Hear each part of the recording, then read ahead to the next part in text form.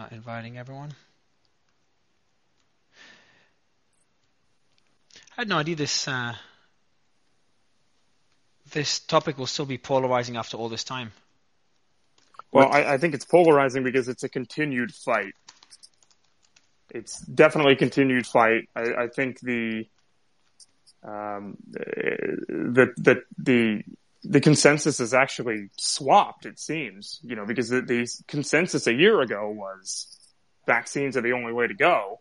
And now all of a sudden people are, more and more people are skeptical. So you think it's shifting more, the anti-vaccine movement is getting stronger now in your opinion? So anti-vaccine is a word that has to be used carefully because you don't have to be anti-vaccine. I'd rephrase. Yeah, you're 100% right. I'll rephrase it. The concerns with vaccines is accelerating. Correct. Specifically mRNA vaccines. But the others are worse, no? The Chinese ones. Well, sure. I mean, I don't know much about the Chinese vaccines. I imagine everything Chinese is worse. But, all my friends in Asia, and I've got quite a few, they know the Sinovac has not been successful. I think there was a later version that some claim was a little bit better, but it was far less effective when it came out at about the same time as the Pfizer and Moderna. So, what was the handle? What is the handle? There's a guy, the one that came in yesterday, the one that we were talking about, a great speaker, Joseph Lee. What's his handle? Oh, don't invite Jeff. No, I'm just kidding. I'll figure it out real quick. I'll figure it out, Mario. Hold on. Cool, man. Yeah, I need to invite him as well. He really improved. Like he started giving others the opportunity to speak, and I think the audience enjoyed his perspective because he knew what he's talking about. I invited him. Just invited him. Okay. All right, good. Cool. I see if some requests to speak. We'll be adding those up in a bit. Just getting the panel organized. So we're doing this panel. That was an unexpected panel. Hopefully it doesn't get interrupted by the Fauci files, which could drop. They could drop today. I hope they don't. And that sounds good to me. Yeah, it doesn't sound good to me, man. I got to wake up early tomorrow. I got to speak at an event. But if they do drop, we'll be covering the Fauci files. The next space we'll be covering Fauci's response to COVID. And obviously there's a lot of concerns swirling around COVID. And Nick, you made a good point. You said, Mario, every time I tweet anything about Fauci, it gets the most engagement. So that kind of says it all. Right. It's a topic people care a lot about. They feel like they were wronged. Yeah, I actually got a question. I'll kick it off with you, Nick, and maybe go to anyone else before we kick off the discussion about the long-term effects of both COVID and the vaccine, because we're still understanding both. We're learning them as we go. But the first question is unrelated to the topic, just while warming up the stage and waiting for the speakers to join. Mm-hmm. Briefly, why is there so many concerns around Fauci? What concerns do you know about, and what concerns do you have? Because it's been proven multiple times that Fauci publicly lied to on TV in the early days of the pandemic when he learned about lied about the efficacy of respirators specifically. And then flip-flopped on it later. They knew damn well that he was lying about the efficacy of N95 respirators in the beginning. And the reason that he justified that later was because he said that he didn't want to have a run on those masks so that they would be taken away from people in the medical community. However, what that did was it proved to the American public that the government will lie to them. So because they are lying and admitted to lying, now all of a sudden everything they say is questioned and it's scrutinized. So they have not found any way to actually fix that issue. What they continue to do is chastise people, call them fake news, and go after them. That's the biggest issue we're facing right now. Well, don't forget, too, that we got a revelation through FOIA requests, and Tom Fitton may have done it. We probably should let him know we're up and doing this. But I can't remember if it was him or someone else that got it out. But Dr. Bhattacharya had, and others, respected physicians, some of the most respected physicians out there anywhere in the world, both Fauci with Francis Collins, specifically worked to shut down the Barrington Declaration, which offered questions about two major issues. One, in general, the shutdowns, and then two, making vaccines mandatory for younger people. So they went on a tear through social media and through media in general, broadcast media in general, to shut down any discussion of the Barrington Declaration. So Fauci was strongly behind that with Francis Collins, and that's another amongst many reasons why people are problematic with it. Yeah, By the way, he mishandled Right. the AIDS epidemic situation. There are people in the community that were very concerned about the AIDS epidemic. He got a lot of criticism during that time because of his horrible response to it. I think also He should have never. Go ahead. I was saying just over the last 6 months, he sort of portrayed this very unique hubris.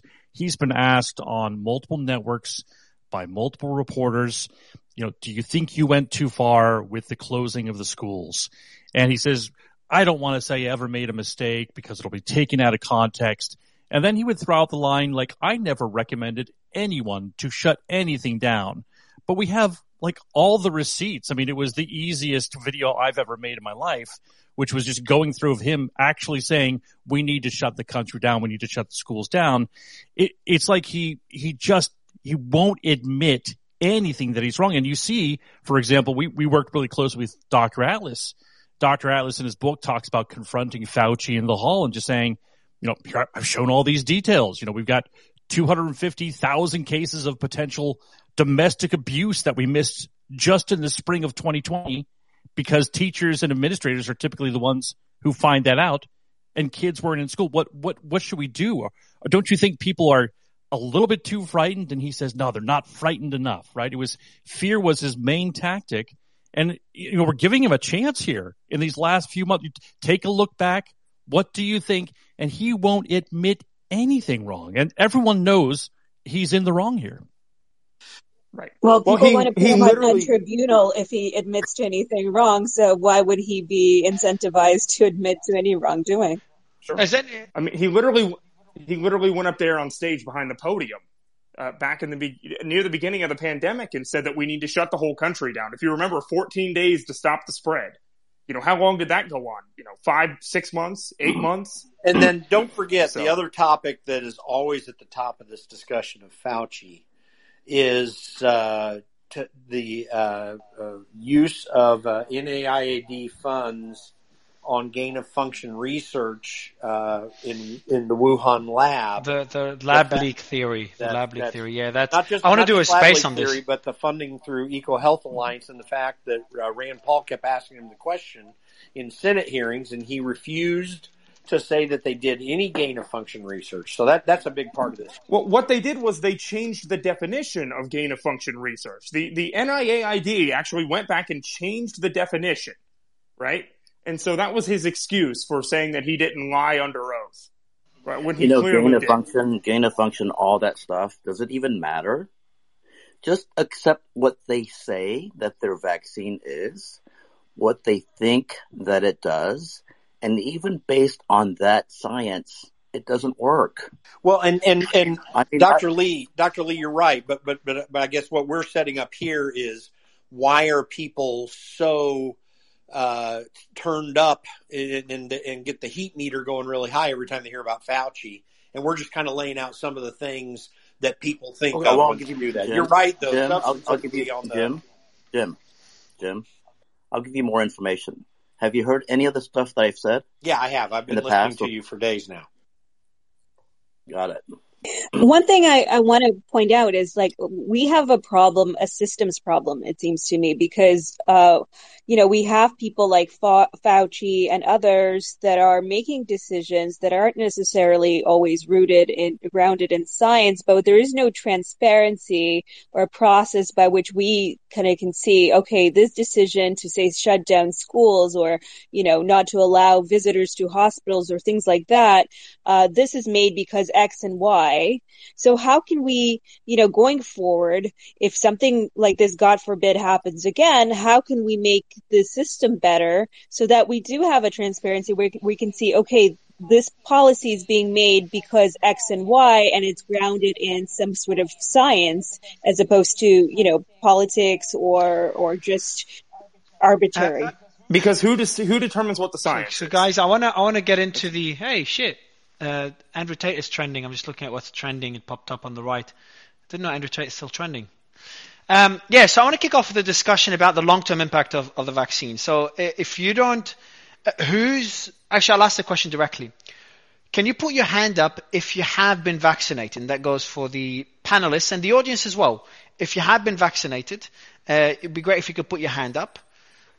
So you got, all right, so we got 1, 2, 3, 4, pretty much split, 5, 6. So we have 4 not vaccinated, and then we have 1, 2, 3, 4, 5, 6, 7 vaccinated. And just for the record, many people that don't like the vaccine have been vaccinated, or that have concerns with the vaccines have been vaccinated. So I want to kick it off with Steve. Steve, what would you say is the one biggest concern you have about the vaccine that you think the audience should know? And the audience, this is an opportunity for you. We're going to go through all the concerns, long-term concerns of the vaccine versus concerns of COVID. We're going to start with the vaccines. Steve, the mic is yours. Yeah, so it's hard to pin just one, but I'd say that the most serious adverse event from the vaccines is it kills people, and it kills massive numbers of people. And I just did a poll on Twitter, which I did an hour ago. I have 12,000 responses, and it was just done an hour ago. I asked, did anyone in your household die from the COVID vaccine? Not COVID virus, the COVID vaccine, from the COVID vaccine. 8.8% said yes. 91.2% said no. And this is pretty consistent. People following you, Steve? Just to clarify, those Sorry? are people that are following you specifically, right? Yes, yes. And when we've done polls where people are not following me, and by the way, I encourage anyone, hey, if there's anyone in this room who is a pro-vaxxer, like Lisa Dunn or anybody, go run the same poll. Lisa, I challenge you to run the same poll. It's a good poll to run, I think, for everyone. But I have a question for you. Like, when you say, did anyone in your household die from the COVID vaccine? People might assume it's the vaccine, and we've seen cases of people coming and saying, I know it's the vaccine, but it could be correlation rather than causation. No, of course. It could be. This is just opinion. But, the thing is that we have lots of data points that validate this, including the professional opinion of doctors who regularly tell us that it's 1 in 1,000 or 2 in 1,000 death rates that they're seeing in their practices. So these are just data points, but they're interesting data points because they're very consistent.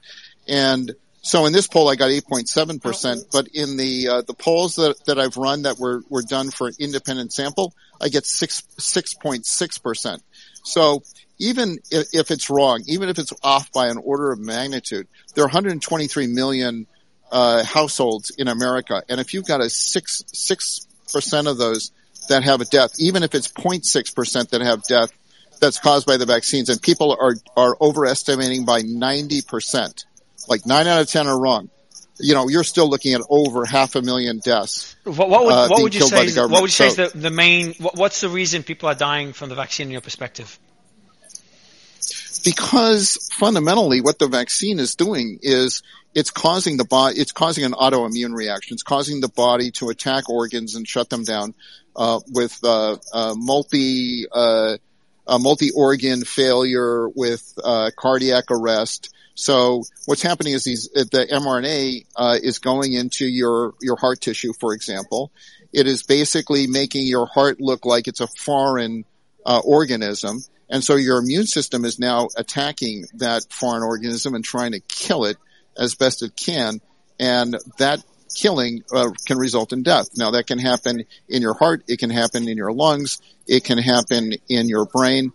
And it's not just the autoimmune function, but it's also these when it expresses spike protein. Before you finish, can I say a couple of things? just along those in lines. In a bit, Joseph. I'll let you comment on it right after Joseph, and then we'll get Eugene or someone to reply. Yeah. So I'll go to you next, Joseph. Yeah. Go ahead, Steve.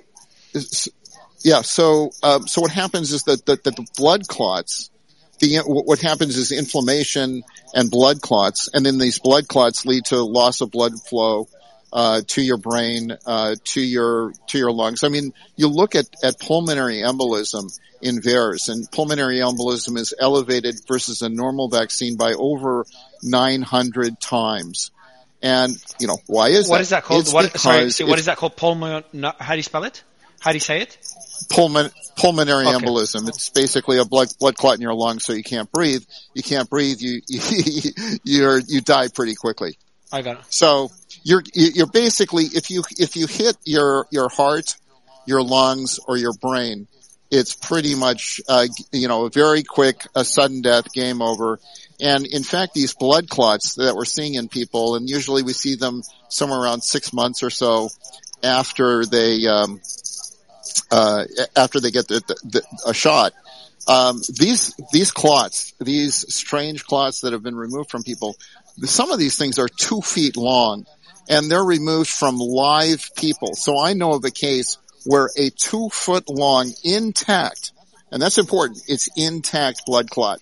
These are not normal blood clots. Normal blood clots, you would never be able to remove a 2 foot long intact blood clot from any person ever before. And we're seeing 2 foot long intact blood clots removed from live people. Okay. So I took notes on this concern. Before we go to Joseph, one other question, Steve, and then I'd love Lisa to reply. See your hand up, Lisa and Joanna, and then we'll go to Joseph. But my question to you, Steve, is when do these problems or when do these symptoms come up? Like, is there a certain period, like 1 year after the vaccine you're good, or 2 years you're good? I know we don't know for sure, but in your opinion, when do you think that people could be like, I took the vaccine, it's been a year, I could at least breathe, it didn't, I didn't get the blood clot or the autoimmune reaction?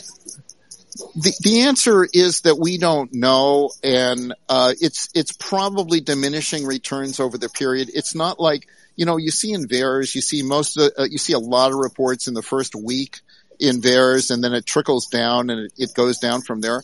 But a lot of that is just reporting bias, because when it happens in the first week after they get the vaccine, it's much more likely to get reported in VAERS. Whereas if you have a heart attack like 3 weeks or 3 months after you get the vaccine, it's much less likely to be reported in VAERS. And so you have to look at the all-cause mortality data, and you have to look at the death records. And so what I've done is I've surveyed people, and I said, hey, do you know anyone who died? Tell me, when did they die? And what did they die from?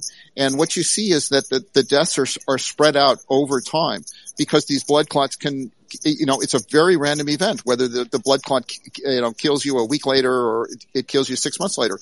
In the case of Asim Malhotra, his dad died 6 months after he got, vaccinated. And I know of anecdotally of cases where both parents died after being vaccinated 6 months after they were vaccinated. And, that should be really rare to find that. So we're seeing these things, and like I know a guy who got the vaccine, had severe events, and it took him a year to die. Steve, quick question for you, Steve. The VAERS system, a lot of people here are familiar with VAERS. How reliable is that data, and who can enter that data into the system? So the VAERS system is very reliable, except when it shows an adverse event that goes against the government narrative, and then the government says it's not reliable at all. So true story. True story. Yeah. So when VAERS is underreported, so that they'll go to VAERS and they'll say, look, myocarditis, there were only, 5,000 reports of myocarditis. Well, those represent probably 500,000 cases, but they'll go to the 5,000 cases and say, see, only 5,000 cases out of the 250 million doses we've delivered, and therefore, see, look, VAERS proves our point that the vaccines are super safe. But they never reply the underreporting factor of VAERS, and they never talk about the underreporting factor of VAERS in any of these ACIP committee meetings or the VRBAC committee meetings. I have never, ever heard John Su or Tom Shimbakuru go and talk about the underreporting factor of VAERS. He says, oh yeah, VAERS is underreported, but they never, ever talk about the underreporting factor. They know, but they never talk about that. So you ask about the reliability. It's very reliable. It's underreported. It's underreported by at least a factor of 41. And that's for the most severe events. It's factor of 41 because the most severe event that's supposed to be always reported is anaphylaxis. And we know there was a Blumenthal paper. It was published in JAMA, and it showed I think it was like 2.4 per 10,000 vaccination rate of anaphylaxis. And so we know what the Did I drop out? Did Steve drop out? Calculate the under. He definitely dropped out. Yeah. You're back. You're back. That was Ed Dowd. Calling me. So we know what the underreporting factor is for the event that is happening right in front of the healthcare worker, and it's obvious it was caused by the vaccine, and those are underreported by a factor of 41. Got it. So death is worse, right? So 15,000 deaths in VAERS is over 500,000 deaths. By a factor of 41, did you say? Underreported by a factor of 41? For the most severe events. If it's less severe, then, and it's less likely to be associated, it's going to be reported at an even higher rate. So in other words, something like pulmonary embolism, might be reported at 60x or 70x. Menstrual issues might be 100x or more. Can I ask something about blood clots?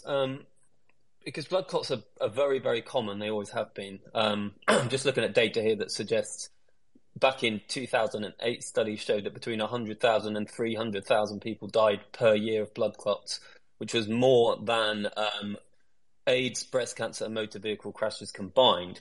So, but is there data that suggests that more people are dying now of blood clots than, say, 10 years ago when studies were taken on blood clots? Well, I think what you do is you look at the various reports for different vaccines each year and compare them, and you can look at the blood clots associated with the COVID vaccines and compare them, because you're always going to get some amount of reporting of background events. So all the deaths in VAERS, for example, are not caused by the vaccine for sure. There are probably 250, maybe even 1,000 death reports that are just coincidental to people dying. And so the same thing is true with any other adverse event like blood clots. And so the proof of the pudding is to just look at the number of excess events for these vaccines compared to other vaccines, and that's how you can assess that. So I want to go to Lisa to respond. So Lisa, we've got a few points made here. And by the way, Eugene, if you want to jump in, I know Joseph tried to speak earlier, so I know he wants to jump in. Anytime you want to jump in, Eugene, just put your hand up as well, so I know. So there's two main points I want to focus on. Actually, three. The vaccine causing an autoimmune reaction, leading to multi-organ failure with cardiac arrest. The second one will be the blood clot. And then the third one is the underreporting of VAERS that's been mentioned a lot by people. You can respond to one or all of them, Lisa. Okay, just to sort of also take a high-level view of this, the vast majority of the world now has been vaccinated or has had natural infection with COVID. COVID itself programs your cells to make the same spike protein and multiple other proteins. Who has the floor? Pardon me? Sorry, go ahead, Lisa. Joseph, I'll give you the mic. I'll give you the mic in a bit. I know you'll disagree with points, Joseph. Sorry, go ahead, Lisa. Okay, so COVID itself infects cells, and it takes over the machinery of the cell to reproduce the virus and produce spike protein as well. So spike protein is going to be there with natural infection, and spike protein is going to be there with vaccination as well. The thing about the spike protein itself is it does not have anywhere near the same degree of pathogenicity as does the whole virus. And the point of the vaccination is to try to prevent people from getting sick from the virus. Now, that doesn't mean that they won't test positive for the virus, because the virus can still sneak up in your boogers and in your nose and in your airways. But once you've been vaccinated, what you've done is you've primed your immune system to be able to deal with the virus preferentially before it has a chance to get into cells. So that's the point of the vaccination. So the fact that you get blood clots with the virus. The fact that you get pulmonary failure, you get pulmonary failure with the virus. You get myocarditis with the virus. You get all of these things with the virus. So just to make sure I understand, Lisa, what you're saying is that, are you implying that the vaccine might increase those risks, but the virus increases them significantly more, or are you not implying the first point? No. Okay, so you are. There is an association. There is a signal that came out of VAERS that suggests that there is a higher risk in certain age groups, in certain demographics of people getting myocarditis. There's an association. Companies are looking at that association now and actively pursuing to see whether or not it's a real thing. Some people are concerned that it might be, and understandably so. I think that it's valid to be concerned about those things. And I think it's reasonable to have, once again, I think it's important to be able to discuss these things publicly. There should be a full airing of both sides of the debate, especially, with people who've got a significant, credibility, like Vinay Prasad and Dr. Dunn. Before I ask you a question, Nick, just to explain to the audience, the VAERS that we refer to is the Vaccine Adverse Event Reporting System, which is by the CDC. It just reports on adverse effects from the vaccine. Correct me if I'm wrong, Yep. Nick, but I'll let you ask your question. That's correct. So, Dr. Dunn, I do want to ask this question because there is an important distinction here. When you're saying that you are much more likely to have heart problems or myocarditis from COVID rather than the vaccine, does this include 5-year-olds, a lot of which have been forced to receive this vaccine? It's across the board. And once again, almost everybody has been exposed to COVID at this point.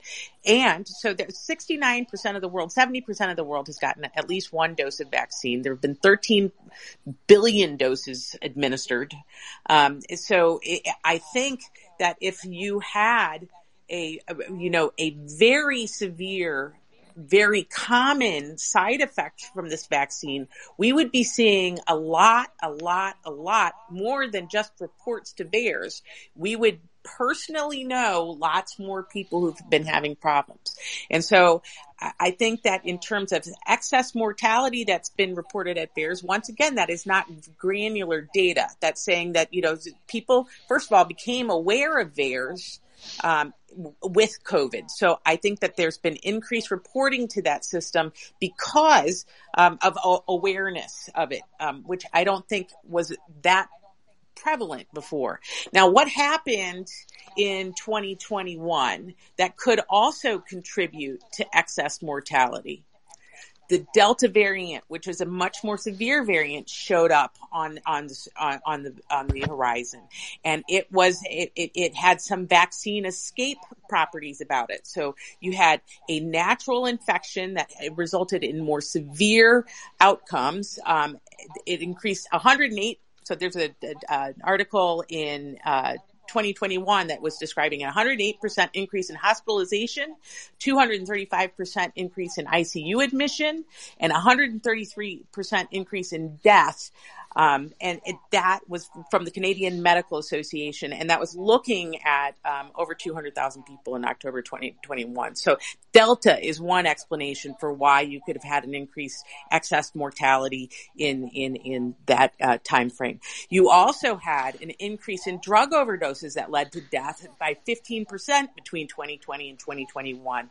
It went from 93. Why is that related to the? What is that related to anything or unrelated completely to COVID? It is related to probably mental health issues and COVID lockdown and the impacts of the actual lockdown, I think, resulted in a lot more harm in sort of unforeseen ways. So you had increases in drug overdoses and suicide because I think of mental health problems because people weren't socializing and separating from other people and things like that.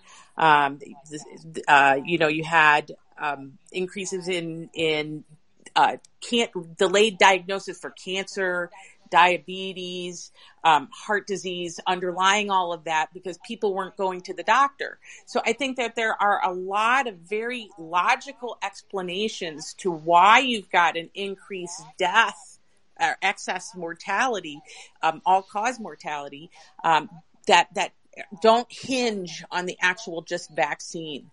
Understood. So that's Understood. So I think, Mary, can I just, because I've just looked up some stats, just jumping back to the blood clots. There was a request for the UK Office of National Statistics regarding all blood clot related deaths between 2019 and 2021. Now, the UK didn't get their vaccines until the middle of 2021. The blood clot deaths were actually lower in 2021 than they were in 2020. There was no increase. And I think what Dr. Dunn was saying there is so important. Everybody's so focused on the vaccines as a cause of blame that they're ignoring the fact that we've had, a very serious illness spread throughout the entire planet and infect billions of people that carries, reputedly worse symptoms than the vaccine side effects. So I'm really glad, Dr. Dunn, that you said that so clearly here, because I think it's been missed a lot on these spaces. So I would love, before going to Eugene and Justin, and I see Nelson's hand up, and I know, Joseph, you'll be getting the mic for a while, so don't worry. I want to get Steve to respond, because there's a lot of points here that Lisa made in response to what you talked about.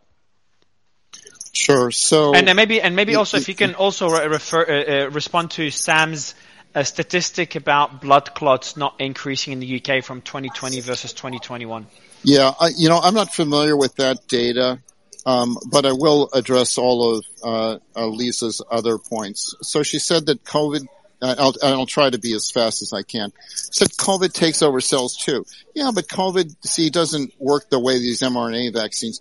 mRNA vaccines, basically, they got a free pass everywhere. They got a free pass to your brain. They got a free pass to your lungs. They got a free pass to your heart. This is what these lipid nanoparticles and the polyethylene glycol do, is they create like this Romulan cloaking device where this stuff can get all over your body. When you get a natural infection, it doesn't happen anywhere near with the intensity of these vaccines. When you get a natural infection, it goes in through your nose, and your immune system starts to fight it in the nose. It doesn't have a free pass to every place in your body.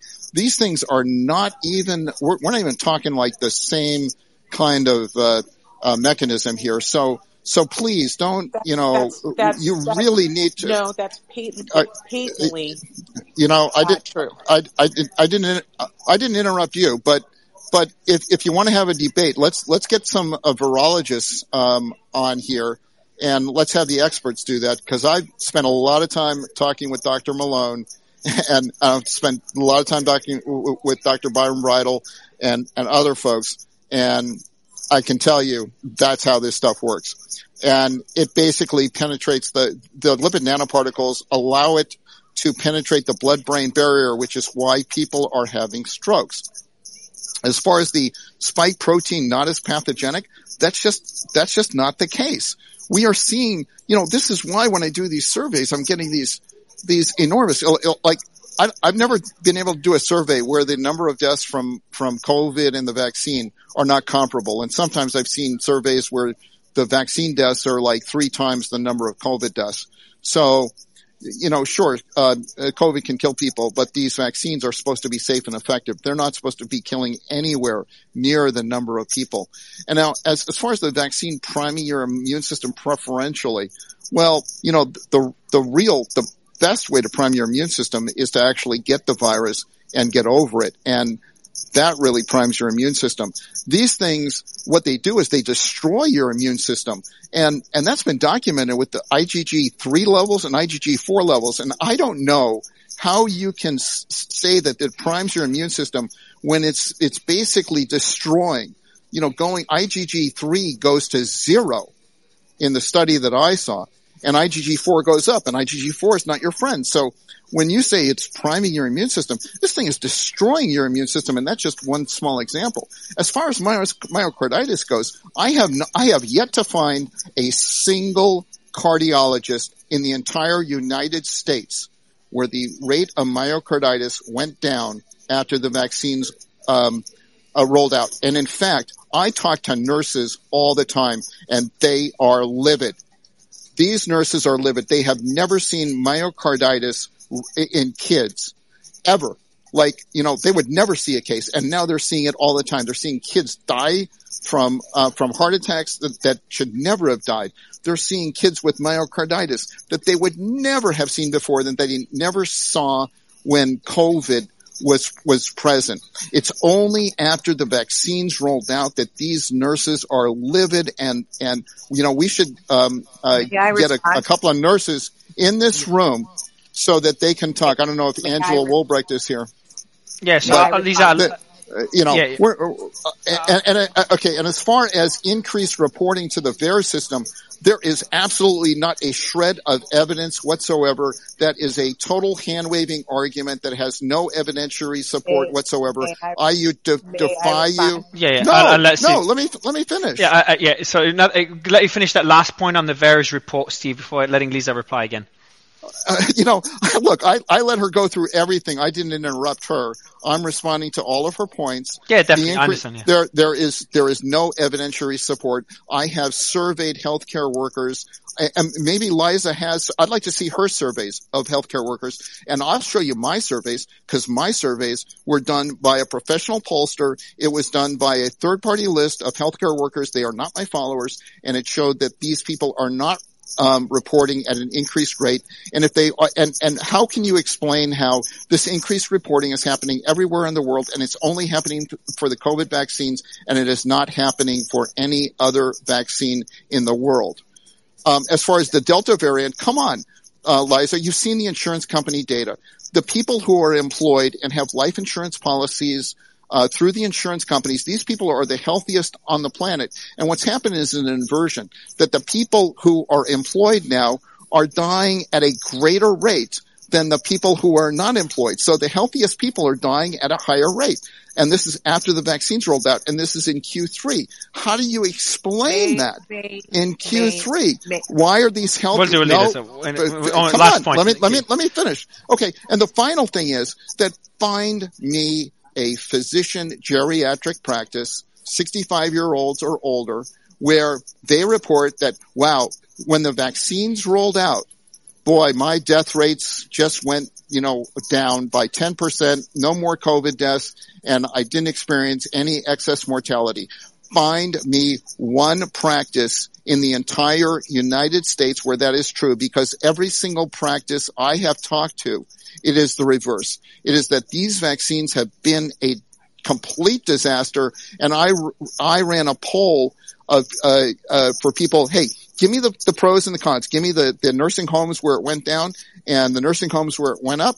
And I could not find a single nursing home. I even asked on Nextdoor. I was desperate.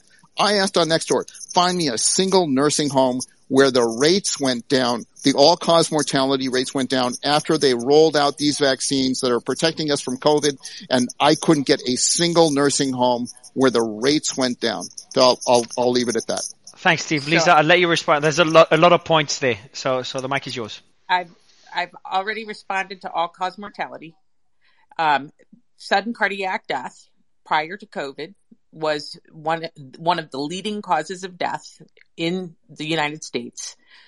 Just going, 356,000 people, sudden cardiac deaths per year, 90% fatal.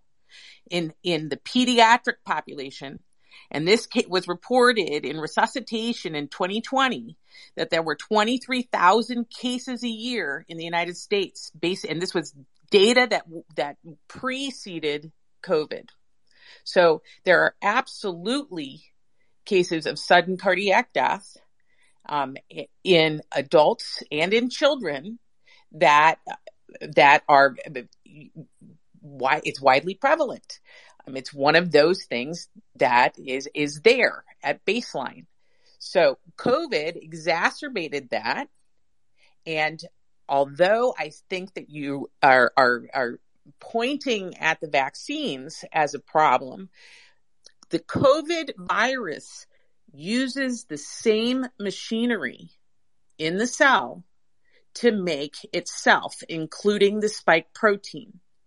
So the COVID virus causes all of the things that you are saying that the vaccine causes. And if you have a variant that can escape the protection of the vaccine, that variant can also cause disease. So I'm not saying that there is absolutely no association between vaccination and an outcome like myocarditis. I think that there is a signal there. The actual mRNA vaccines, the Pfizer and Moderna vaccines, they've been paying very close attention to clotting, and there is not a signal there with clotting, as far as I'm aware. And I've been looking very closely at that data. I can pop in, Mario. Jump in, Justin, and then we'll go to Eugene. Nelson's been waiting for a while. No, good discussion. And then we'll go to Joseph. I would say in general, look, there's something going on. UK reported at the end of last year that they are seeing week over week about a 20% excess deaths increase over the deaths that they would expect during that time frame. So something's going on. Yeah, on that point, Justin, I'll let you continue. Yeah. I know you have a lot of points, but on that particular point, the excess death argument. So is there statistics showing that the rate of excess deaths around the world has increased and people are saying that it differs per country. So it differs per country. So for example, in Sweden, their excess deaths, I wouldn't dismiss the idea that people know people or have themselves experienced very, very bad reactions to the vaccine. So that's Justin, UK reported at the end of last year that they are seeing week over week about a 20% excess deaths increase over the deaths that they would expect during that time frame. So something's going on. Yeah, on that point, Justin, I'll let you continue. Yeah. I know you have a lot of points, but on that particular point, the excess death argument.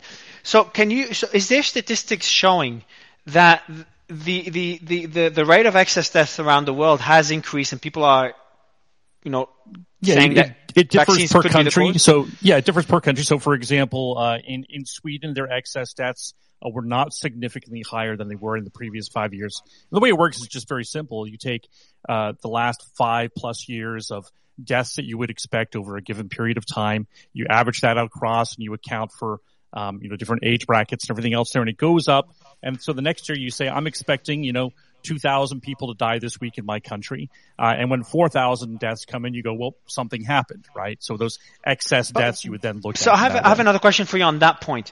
Everyone is using excess death to blame the vaccines, but couldn't the excess death also come from unreported COVID deaths? They absolutely could, and that's why it's significant, because there were, I think, 2,500 deaths reported at the week ending December 23rd in the UK.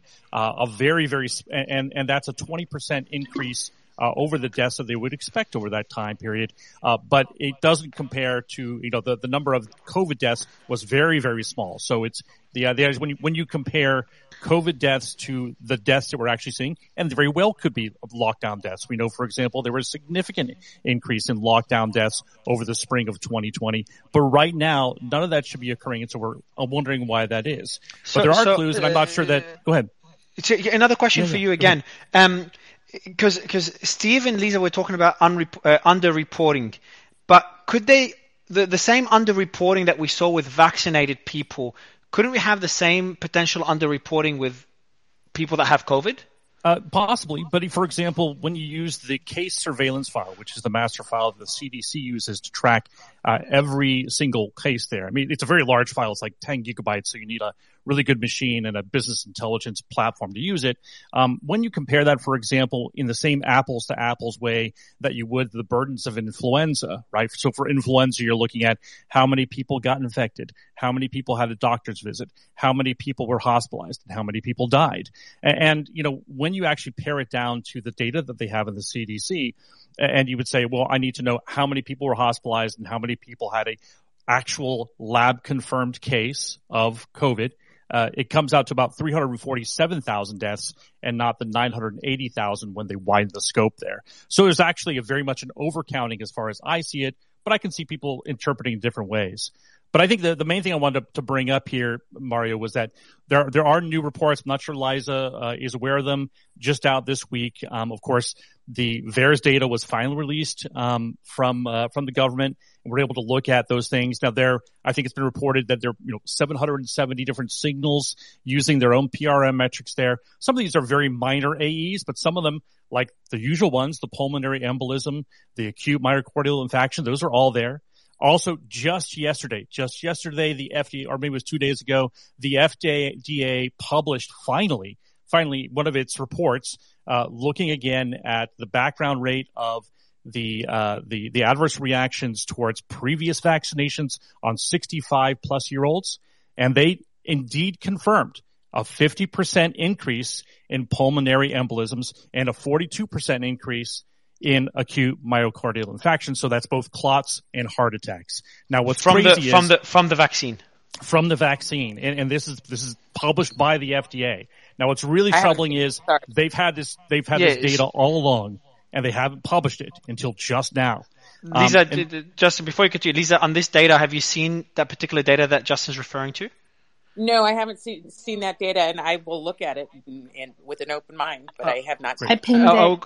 I pinned the perfect. Yeah, thanks. Yeah, so Eugene, they had two other Eugene, sort of. Go ahead, sorry. Yeah, I was going to tell Eugene, if you can go through that data as well, I'd love your take on it. But I'd let you continue, Justin. Yeah, so I think another important study that came out in this last week was a study that found the immune. They actually looked at several dozen people, young adults, males, who had myocarditis after vaccination. Then they looked at a control group to understand exactly what they were looking at.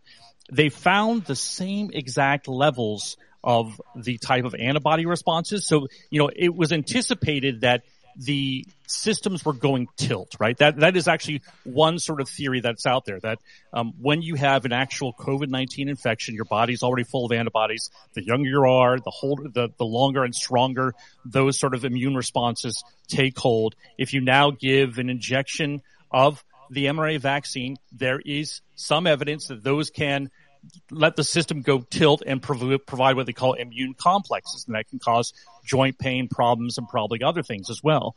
But in this latest study, what it seems to confirm is that the antibody levels that they measured on the patients that were young adults that had myocarditis after a vaccination were almost exactly the same as those that had just COVID-19 and those antibodies that came in there.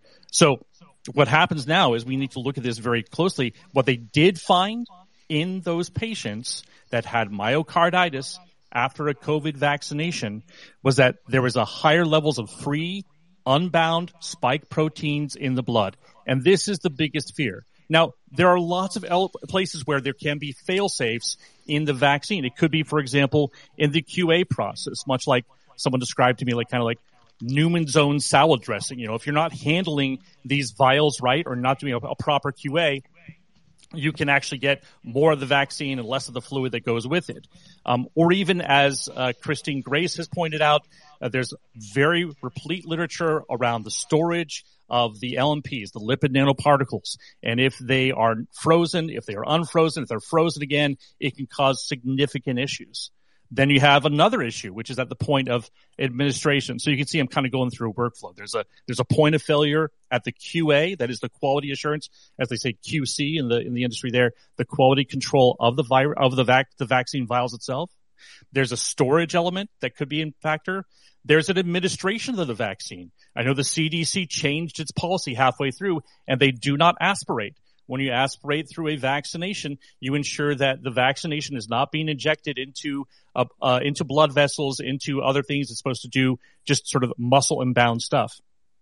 Could be a problem there that cause, again, immune complexes to take place. But we think now that the biggest concern and why we're seeing, again, the evidence is now there from VAERS, the evidence is there from the FDA for 65-year-olds. We think it's there from multiple articles by Marty McCary, Tracy Ho, who've been tracing this for a year or more, that the actual myocarditis risk for young adults, especially young adult males, is like 6 to 10 times what it is on the background rate, and that could be caused by these lipid nanoparticles that are going out in the body. Remember when Pfizer had their absolute document repository, and they said to the judge, we can give you 500 documents a month. someone did the math and said, well, that would mean the last document would be delivered like 75 years from now, right? So the judge says, no, you'll be producing 100,000 of these a month. We get each of those batches at the beginning of the month. The last one came out January 4th. And it showed also, I think in this batch or the previous one in November, it showed that they could not account in the trials and for the examinations they were doing 50% of the LMPs. Where do they go? We just don't know. And I'll say just a last thing here, Mario. When we look right now at the uptake of the current vaccine, the bivalent vaccine, it is hovering below 30%.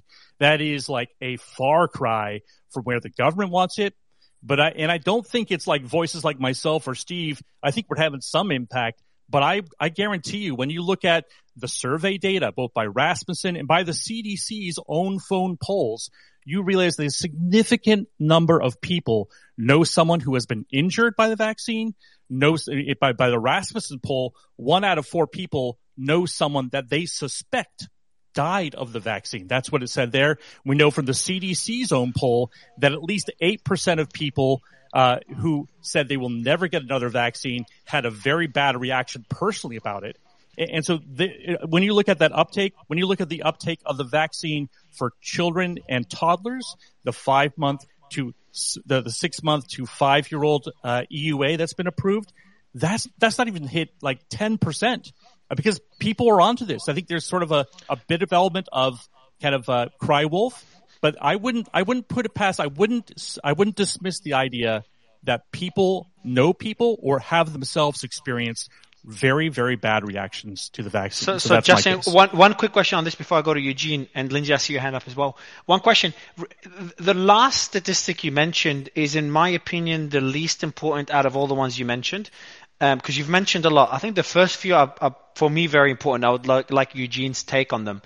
Because they do show, in my opinion, from what you've said, that, again, I'm not saying it's worse to have the vaccine versus having COVID, but I'm saying that at least we can see that the vaccine is having some negative impact, especially when it comes to myocarditis. But the other statistic you mentioned about when people say, and Steve mentioned a similar statistic, when you ask people like, have you had someone injured by the vaccine? Would you say this statistic is, people make assumption or they speculate, and that's where causation versus correlation kicks in. Would you say this statistic is less important than the others you mentioned? Oh, I think it's definitely probably subjective, because a lot of it is conjecture, obviously, right? A lot of times it's because you cannot find the path to get someone to approve and validate. I know myself. I know particularly someone who died from a vaccine injury. I'm just very confirmed on that. But again, I have to go through the process of helping that family go through and identify that for sure. But that's the perception that people have.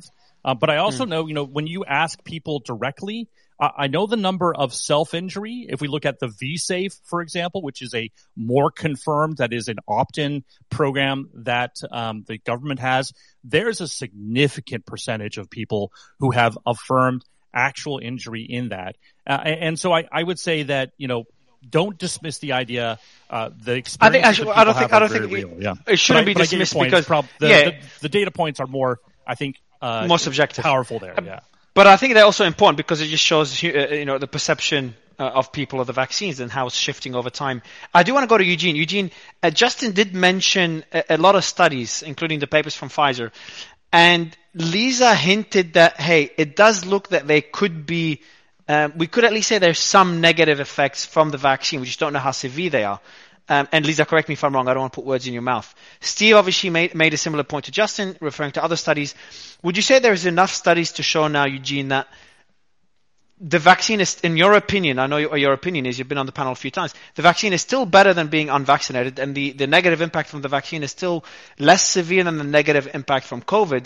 But would you agree that there is more and more studies showing the negative impact of the vaccines? Yeah, thanks, Mario. So I would love to go through all those comments that were mentioned. And then before I do start that, I do want to mention that, science, especially medical science, is all about looking at the strongest available evidence that is out there.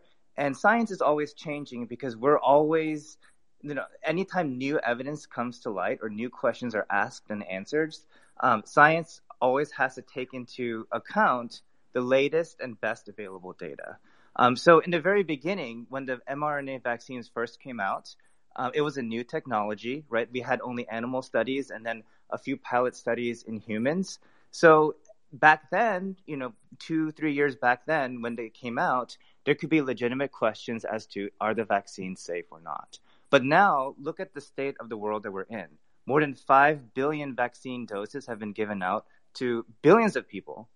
At that scale, you would expect, if there was a problem with the vaccines, that there would be so many people, it would be an epidemic of vaccine injuries. And there is no evidence for that whatsoever. If you look at the largest studies in the New England Journal of Medicine, in Lancet, in all the reputable journals across the board, there is no evidence from any large study that there is a preponderance of vaccine injuries. So vaccine injuries happen. They do happen, right? Because there's anaphylaxis. There have been cases of myocarditis. And I would even mention that the regulatory agencies have been looking very carefully at vaccine injuries. Look at the Johnson & Johnson shot, right? In the very beginning, when they found a few rare cases of cerebral, sinus venous thrombosis, they basically gave out a warning about the Johnson & Johnson vaccine. This came from the CDC. This came from the FDA. There was more caution around that. And we pivoted towards relying more on the Moderna and the Pfizer vaccines. So it's not like the regulatory agencies and the scientific community has been completely ignoring everything. We've been extremely cautious about these adverse effects. And the adverse effects, the incidence is extremely low. Even for the Johnson & Johnson vaccine, I do believe the benefits still, to this day, knowing the rare side effect of the cerebral venous thrombosis clot, that it can happen in some individuals, the benefits still outweigh the risks, even for the Johnson & Johnson vaccine, particularly so for the Moderna and Pfizer vaccine. And all of the studies that have been done so far have shown, like after billions and billions of doses of these vaccines given out, there hasn't been an epidemic of vaccine injuries. And I'll just end with this one analogy, and then I'll let others, have their piece or give me a rebuttal. But just take something like a glass of water, right? How many people drink water every day? I drank a glass of water today. Probably all of you drink water sometime in your life, right? It's a very common thing. But what if we focused on everybody who aspirated on drinking water? There are people who die drinking from a glass of water. That doesn't mean that water is a dangerous product, right? You need water to survive. When you deal with the coronavirus vaccines and look at the scale of how many doses have been given, of course there's going to be a few instances of people having an adverse effect to something at that scale. But you have to look at the larger numbers and how many people have benefited versus how many people have not. Go ahead, Nick. I'm sorry. So, Dr. Gu, do you believe that there's been a lot of talk about younger people, especially athletes, as we've seen in the past week, falling over and, having obvious heart problems and such. And a lot of that has been blamed on the vaccine. Do you believe that this is just, coincidence that these are getting these events are getting a lot of attention? Or do you believe that this could potentially be a result of the vaccine and we are seeing an increase in these events for that reason? And to kind of add to that question, Eugene, I'll kind of add a bit more to the same question, is that Justin's reports and some of Steve's as well don't show like a minuscule number of injuries from the vaccine. They do show, I didn't take notes, but a pretty significant increase as more and more papers are released. I think one of them was, Steve mentioned in 41, no, that's underreported, but one of the mentions about the amount of impact it had on myocarditis. Justin mentioned some pretty significant numbers. So the largest study that I've seen, that has millions of patients involved in that, shows an incidence of 2.5. This is for younger males too, the group that everyone looks at as being the most susceptible to myocarditis. 2.5 individuals per 100,000 doses of the vaccine given out. So that's it's not to minimize the instances of myocarditis, but that is very rare compared to when you look at the benefit to risk ratio of that. What about the Thailand paper, Eugene? So if you look at every single paper out there in the medical literature, you can always find some paper agreeing with your narrative. It's like taking a quote out of the Bible. You can always find something that supports your narrative. That's why you have to look at the total number of patients involved in the study, and but the quality was better because they looked at these people before. Opinion, Steve, no, right? it's not. So no, it's not. It's objective. It's not an anecdote. Into a scientific debate. It's not an anecdote, Eugene. It's the highest quality study that was ever done because they looked at the patients before they got the vaccine. But they looked opinion. at the. You have to no, it's not. This is not about opinion, Eugene. What's the study, Steve? What's the study? This is the Thailand it was a heart damage study. It was done in Thailand. Very easy to find. If you go to my Substack, you type in Thailand, you'll find a reference to it. But they looked at 301 kids, and they assessed them before they got the vaccine, and they assessed them after they got the vaccine. That is the best possible quality because they looked at before and they followed the same people after to see what happened. And in 29% of them, they had markers of cardiac injury in close to 30% of those individuals before and after. That is very definitive. So too many. I see everyone commenting. Steve, I'll go. Eugene, I'll let you quickly respond, and then go to Lisa and Sam. So Eugene, the study that Steve mentioned, which he says is the most comprehensive study on the matter. I know you might say there's too many studies, and there's always going to be a study that might apply with confirmation bias. But in this case, it is according to Steve, the most comprehensive study. Yeah, Doesn't that mean something? I took a look at that study because this isn't the first time that Steve mentioned the Thailand study, and it had like 30 to 60 patients in the control group and 30 to 60 patients in the experimental group. That is a very low number of patients, especially when you compare it to the Israeli study in the New England Journal of Medicine that had millions of patients. Right? So how's that? That's not right. They're 301. It wasn't a randomized control trial. Okay, so 300 patients versus millions. So let's say I misspoke and it's not 30, it's 300. 300 patients, Steve, is an extremely low number of patients. Hey, Eugene, when you look at millions, you're looking at people who are reporting into a vaccine advent reporting system like theirs. See, that's where they get these. That's where they get these really low numbers. When you follow people directly, look, and this is not just my opinion, Eugene. Vinay Prasad, who is one of the most astute. He's a professor at UCSF. He is one of the most astute evaluators of these trials, and when he talked about the Thailand study, and I suggest you go and listen to his YouTube commentary on this. He said, the thing about this Thailand study isn't it amazing that a study like this, which is very high quality, is not done in the United States of America anywhere. And you know why it's not done? Because they know what the result will be, and that's why they don't do a study like this, and they rely on these large studies where you can hide the numbers. When you have a study like this where you track the patients before and after they get the shot, there's no hiding from that data. That's your subjective opinion that a study with 300 patients is more important and higher quality than a study with millions of patients, right?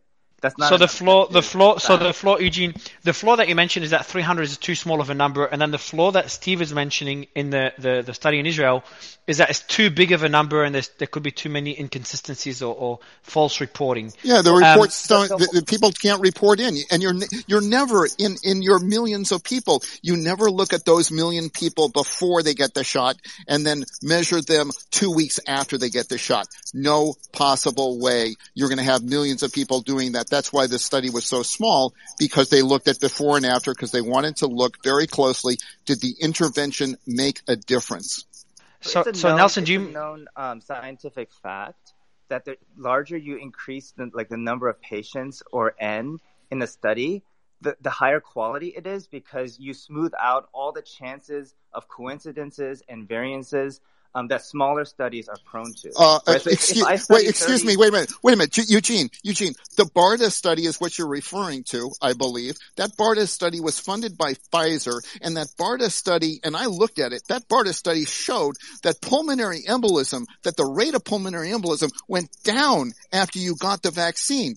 And you're trusting that? Are you That's kidding the point. me? Eugene, that's an important point. So I've looked into a documentary a while ago, Eugene, in that there's a bit of there's a lot of concerns within studies that are funded by companies that have a certain incentive in the results of the study, and that leads to bias. Would you say, I'm not saying the study should be discounted, but would you say that is at least a point of concern that Pfizer funded the Israeli study? I think that's a separate but legitimate point of concern. Is within the scientific literature, how do we evaluate conflicts of interest when studies are paid for in part or in large part by pharmaceutical companies or anyone who has a vested interest in the results of the study? I think that's a legitimate question and something that can be legitimate. Could be a different discussion, yeah. And can I just point out something really important? Please do so. So I'll let Sam point this out before you do, Sam. I'll give you the mic. Before you do, Nelson, do you mind after Sam if I give the mic to the ladies, Lindsay, Tara, and Joanna? 100%. Is that okay? 100%. Thanks, bro. Yeah, go ahead, Sam. So just, this is a problem with social media. Steve, you're actually quoting the statistics that were shared on a tweet that the Thai team then refuted, and Reuters had to effectively publish a correction. A tweet went out saying it was 30%. That wasn't true. The Thai team responded to say that 1 in 301 were diagnosed with myocarditis, and also further people who said that the ECG is not a good judge of myocarditis in the first place. So I'm not saying that there's not validity in that study, and I'm not saying that we shouldn't be concerned about the results. But Steve, you are quoting statistics from a tweet that has been subsequently proved to be false. So I think it's just important that we always go back to the source. No.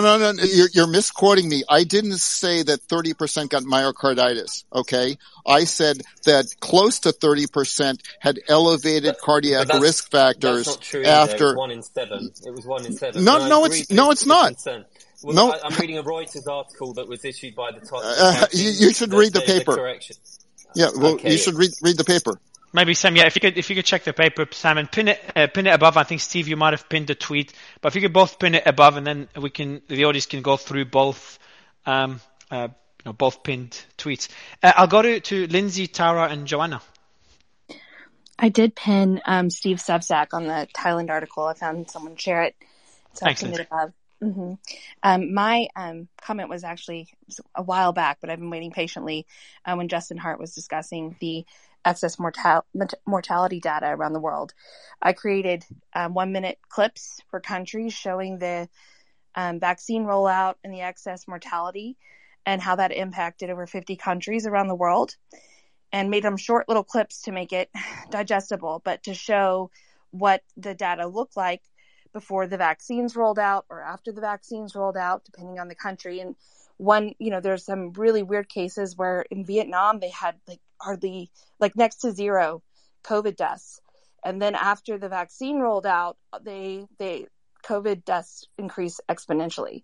So I have those on my page, but it just shows the different countries and their impact. And normally when you have, if you look back historically on the epidemic charts of, say, the Spanish flu, you don't see valleys and peaks and valleys and peaks and valleys and peaks like we've seen with this COVID virus. It was one big peak that pulled back, and it wasn't up and down like we're seeing right now with the excess mortality and data and countries around the world. So it doesn't make sense. They didn't have the vaccines back for the Spanish flu when that originally happened. So it can really make you think about what's going on here and see how it's affecting countries around the world. Thanks, Lindsay. And before, I know that probably Lisa or Joanna will probably want to respond to this, but I'll go to Tara first. Tara, good to have you back. Hey, thanks for bringing me up. I know you got a large panel up here already. I wanted to kind of backtrack a little bit to when Eugene was speaking in regard to water and the dangers of aspirating on water. But obviously we all have to drink water to survive. Do you believe that we need to be vaccinated to survive, Eugene? It's a good question, Tara. I don't believe we need to be vaccinated to survive, but I do believe that, especially on a large population scale, the more people we vaccinate, the more lives we can save. Because if you compare the risk of dying from COVID-19 itself and the risk of a vaccine injury from the vaccine, it's quite clear from the best available evidence that we have that the benefits of the coronavirus vaccines far and vastly outweigh the minimal risks of the vaccines. Not saying that adverse events don't happen. They obviously have happened, and it's always unfortunate whenever it does happen, but it's extremely rare compared to all of those who benefit from the vaccines and the number of lives that are saved because of the vaccines. Then how do Eugene? Wait. Eugene, UK professor Norman Fenton did it. Let finish. Let's see. Yes, of course. Wait a second. This is really important. UK professor Norman Fenton did a worldwide study where he looked at the countries and their vaccination rates and their excess mortality rates, and what he found was the more you vaccinate, the higher the excess mortality. So explain to me how it is that these vaccines are saving lives when every time they're deployed, even in the United States, and we've seen this, I've seen the scatter plots that have been done in the United States and cities in the United States. The line goes the wrong way. Every time you go and you increase the rate of vaccination within an area, the all-cause mortality goes up. And Norman Fenton went in. The paper, you can find it as Devil's Advocate, Norman Fenton, and look for Norman Fenton Devils, and you'll find the paper. And he looks at all the possible reasons. Oh, did they delay medical care? Is it caused by COVID? What's causing all these excess mortalities? And the only thing that he found from all of these plausible things that people have suggested, it's because people are delaying medical care, it's from COVID, whatever. The only thing that had a statistically significant correlation is that the more you vaccinate, the higher the death rate. So explain to me, and that's large data, which is, of course, the data that you love to use, Eugene, is the large data. The large data says that the only correlation is with the vaccine and not with anything else. So how do you explain that? Well, first I'd have to take a careful look at that study and see, what the evidence is and everything. I can't just blindly take your word for it just because you're saying something and quoting this data. But, for the sake of the moment, let's say that you're right and that study is correct. There's so many confounding variables and factors that could lead to an increase in all-cause mortality. One is that the longer that the pandemic goes on, the more people are going to get vaccinated just by virtue of how the vaccination programs work. Right. And so as the time goes on in the middle of the pandemic, you could have an increase in all-cause mortality. Right.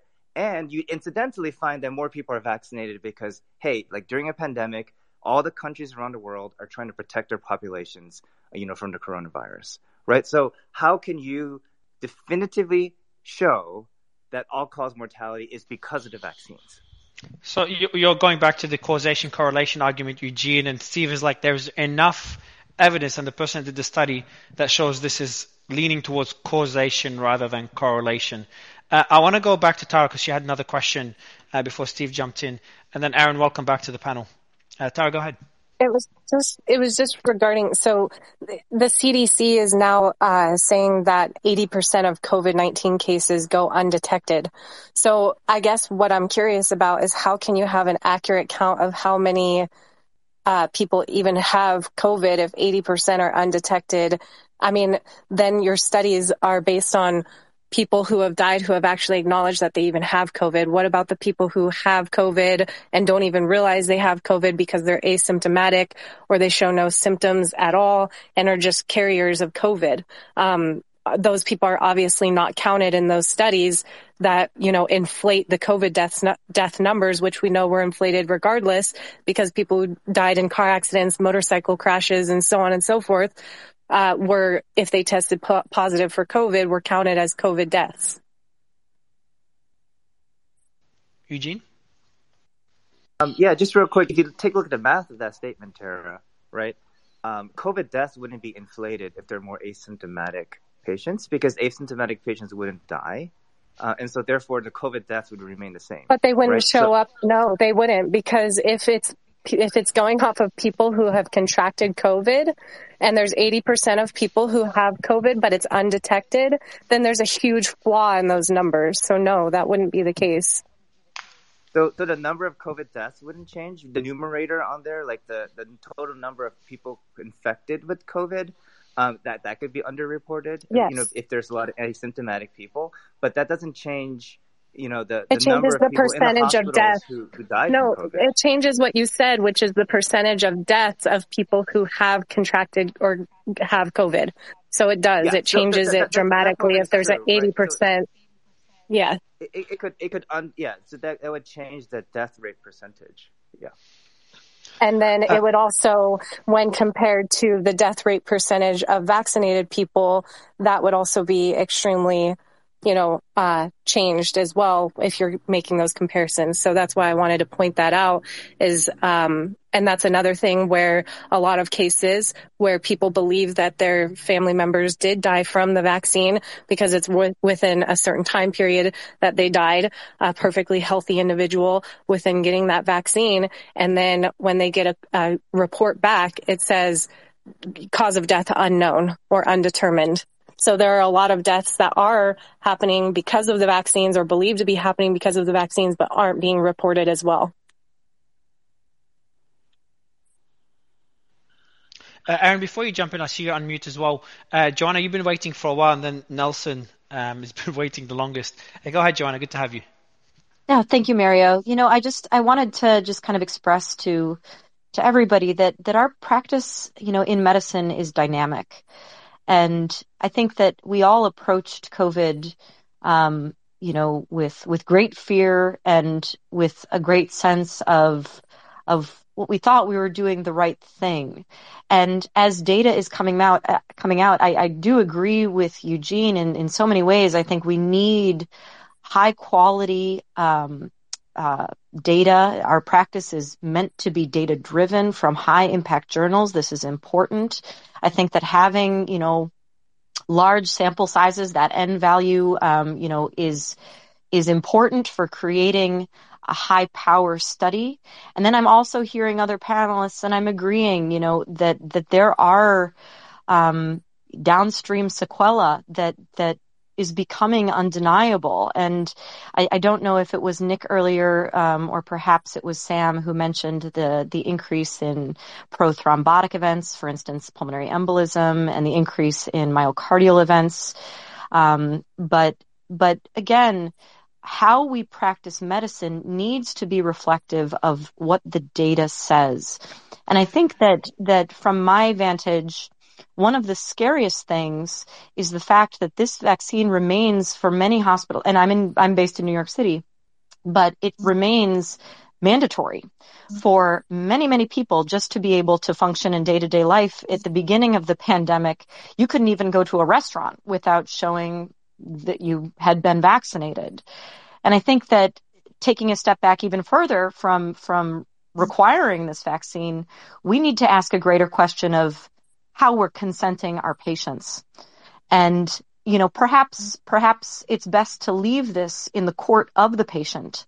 But should be. I have two questions for you, Joanna. Sorry to interrupt. Is there other vaccines that are mandatory beyond the COVID vaccine? So for pediatric populations, to enter into school systems, I think there are many barriers if you don't receive certain vaccines as a child. And feel free to jump in, ladies and gentlemen, if there are any other mandatory vaccines, but it's very hard to navigate general life if you don't have, for instance, the hepatitis B vaccine or MMR, these sorts of things. Is it possible? Sure.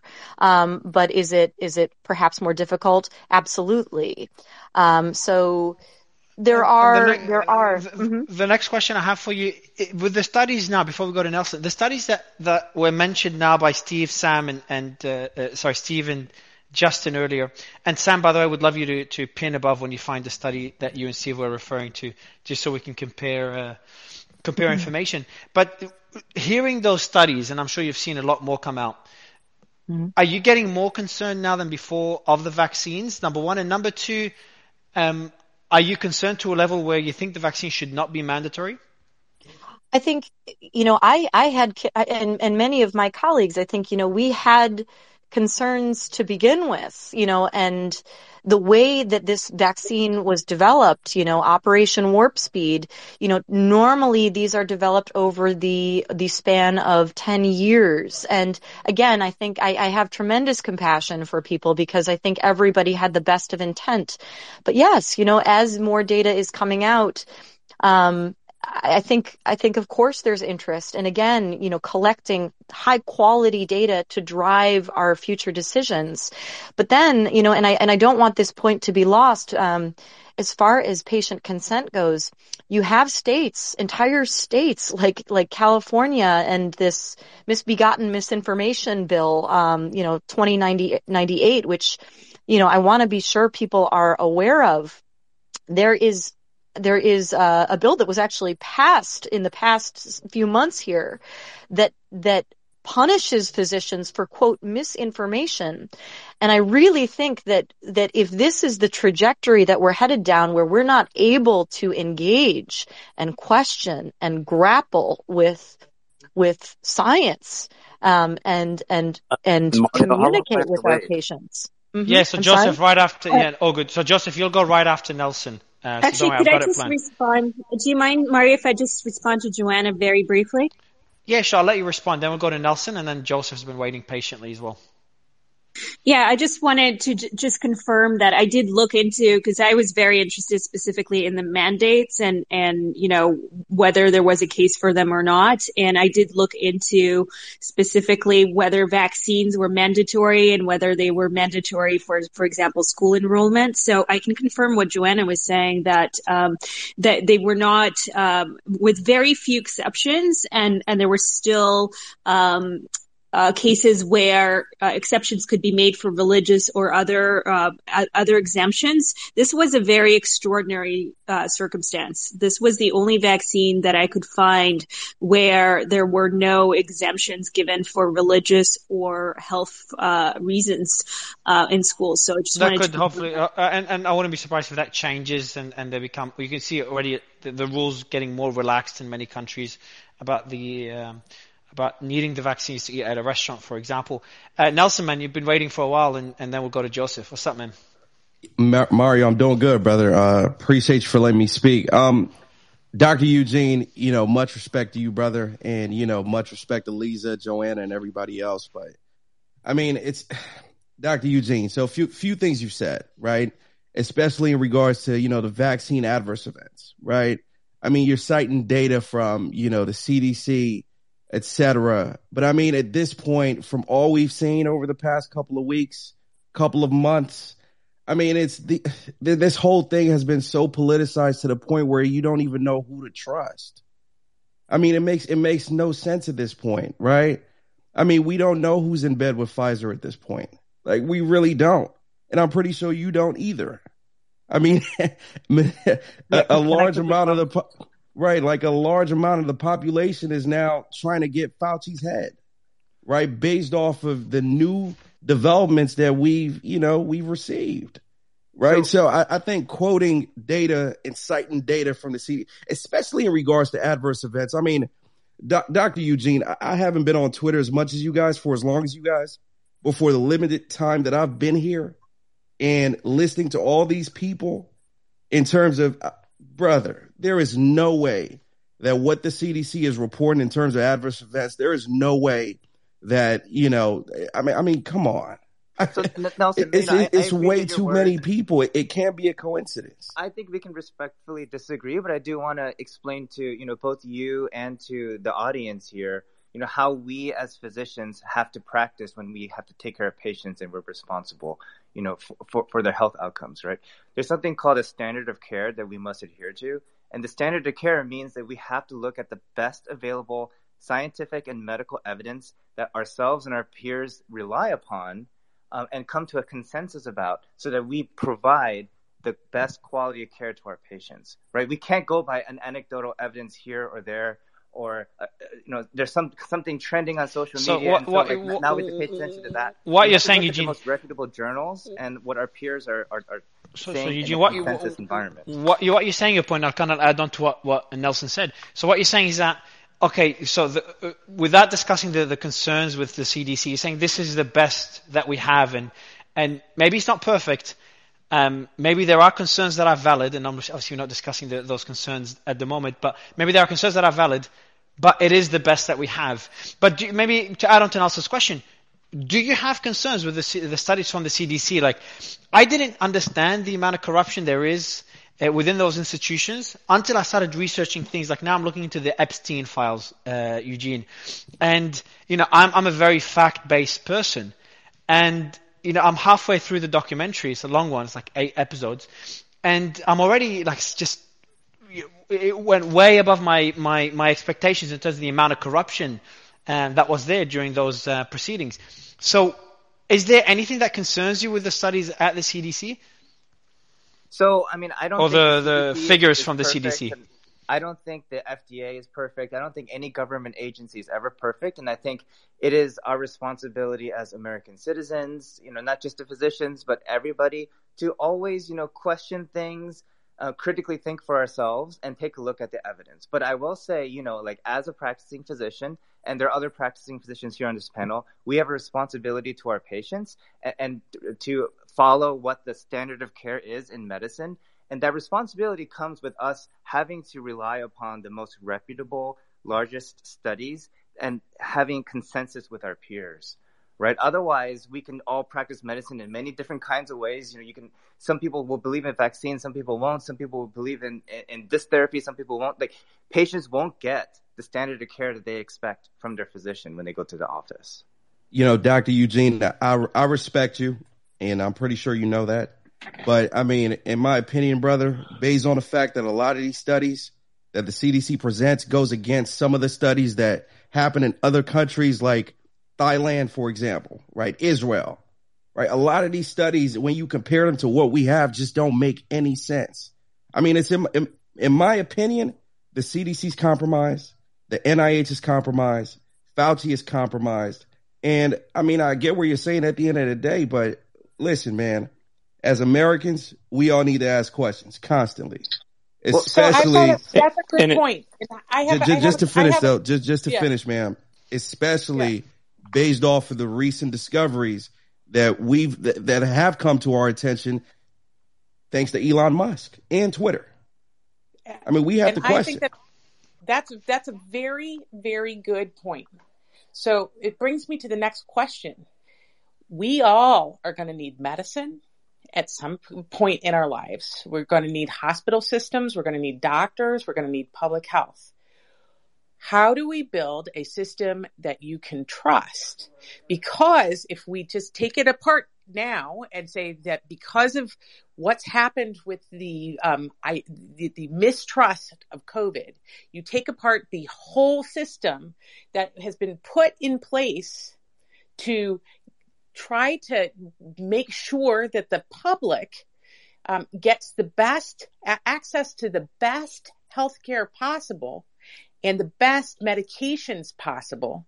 And the companies are involved, academics are involved, the government's involved in that whole process from when the very idea starts. I've got this drug that I think could cure cancer. And there's a whole process of what it takes to get that drug out to make people's lives better.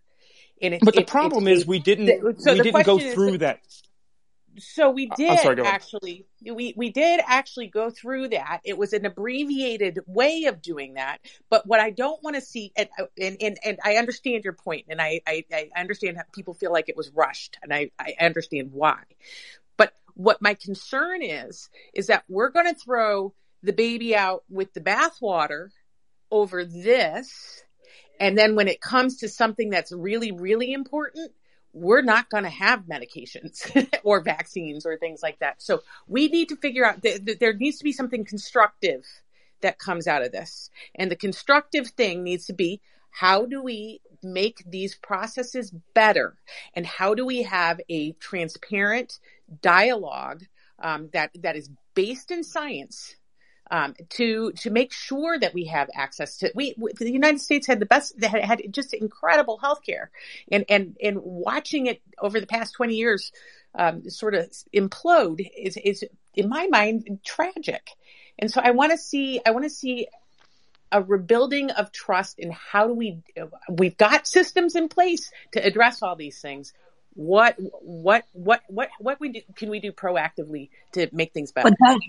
But that will require an admission of a certain kind from that certain things did not work, and how that to regain that trust in the system, because that trust has been ruined, right? And people's rights have been sort of trampled on, specifically with the mandates and perhaps some of the reporting of data and things like that. So those systems need to become more transparent, and people's rights need to be addressed in that way. And it needs to be done very publicly.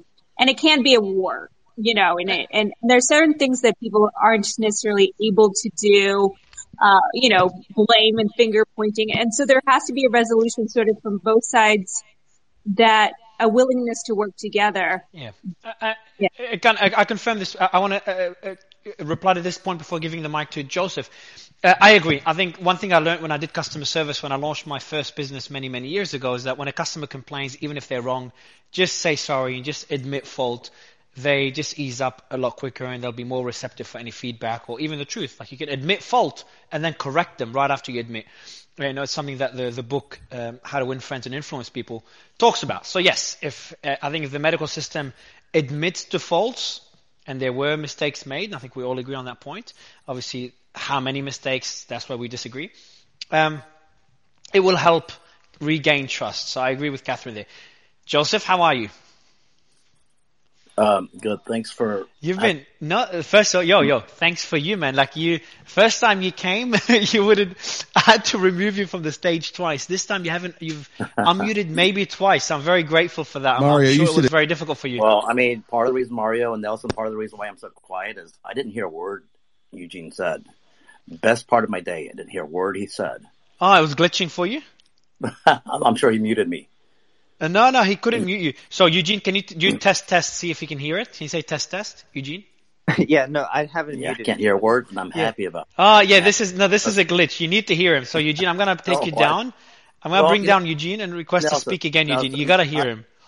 Mario and Nelson, I'm pretty sure he didn't have anything useful to say. So, there we go. Dr. Lee is like a firecracker. You should have seen him last night. Oh my God. Okay, hold on before Dr. Lee, he essentially said that we need water to survive, like we need vaccines to survive, so it's worth the risk, which is astonishing to me. I mean, I applaud Eugene. You know why? Because he has an indefensible position, and he's still spouting. It's incredible to me. That does take intelligence. More than I have, because I would never be able to take a position that stupid and make it sound okay. So, hats off to him for that. But that's it, because everything else. So I think you'll be able to hear Eugene now. Eugene, can you test now? I removed you and brought you up. Now you can. Yeah, test sure. it. Eugene, Joe, can you hear me? Eugene, I have to know one thing. And please don't say you are. Are you South Korean? I don't know why that would be relevant in any way. Because it would be an embarrassment to my home country. I think you're getting into some ad hominem attacks and. Oh my God! Were you debating him, Eugene? Were you debating him yesterday? Were you debating him yesterday? Were you debating him, Eugene? Yesterday? It's okay, Dr. Lee. We have Biden, so I mean, it's all fair. So Joseph, I'll kick it off with the first question. So the first question for me is listening to all these studies. I know we got very technical in the last discussion about the problems with the vaccine, the risks with the vaccine. But having seen all these studies, there are a lot of studies that, like the Thailand study that Steve mentioned. I can't do the studies. You know why? Because this is the way science works. Let's say you have a haystack, okay? And let's say you're trying to find that needle, the answer. This is how I would do it, because this is the way Eugene's going to do it. He's going to look, little by little, he's going to try to go through the whole haystack. This is the way I would approach it. I would say, a needle is sharp, heavier density, less mu of friction. I vibrate that whole haystack, and then the needle is going to be at the very, very bottom, within the bottom 0.1% of the total area that every other motherfucker is going to search. And that's all I would search, and I would find it. Because in science, we talk about a hypothesis. Hypothesis is actually where science starts.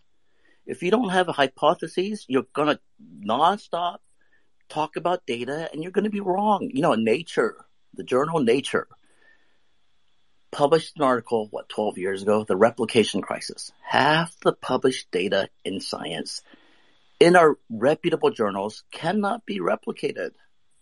Now, what I'm saying about this COVID vaccine data, it can be replicated, but for the wrong reason.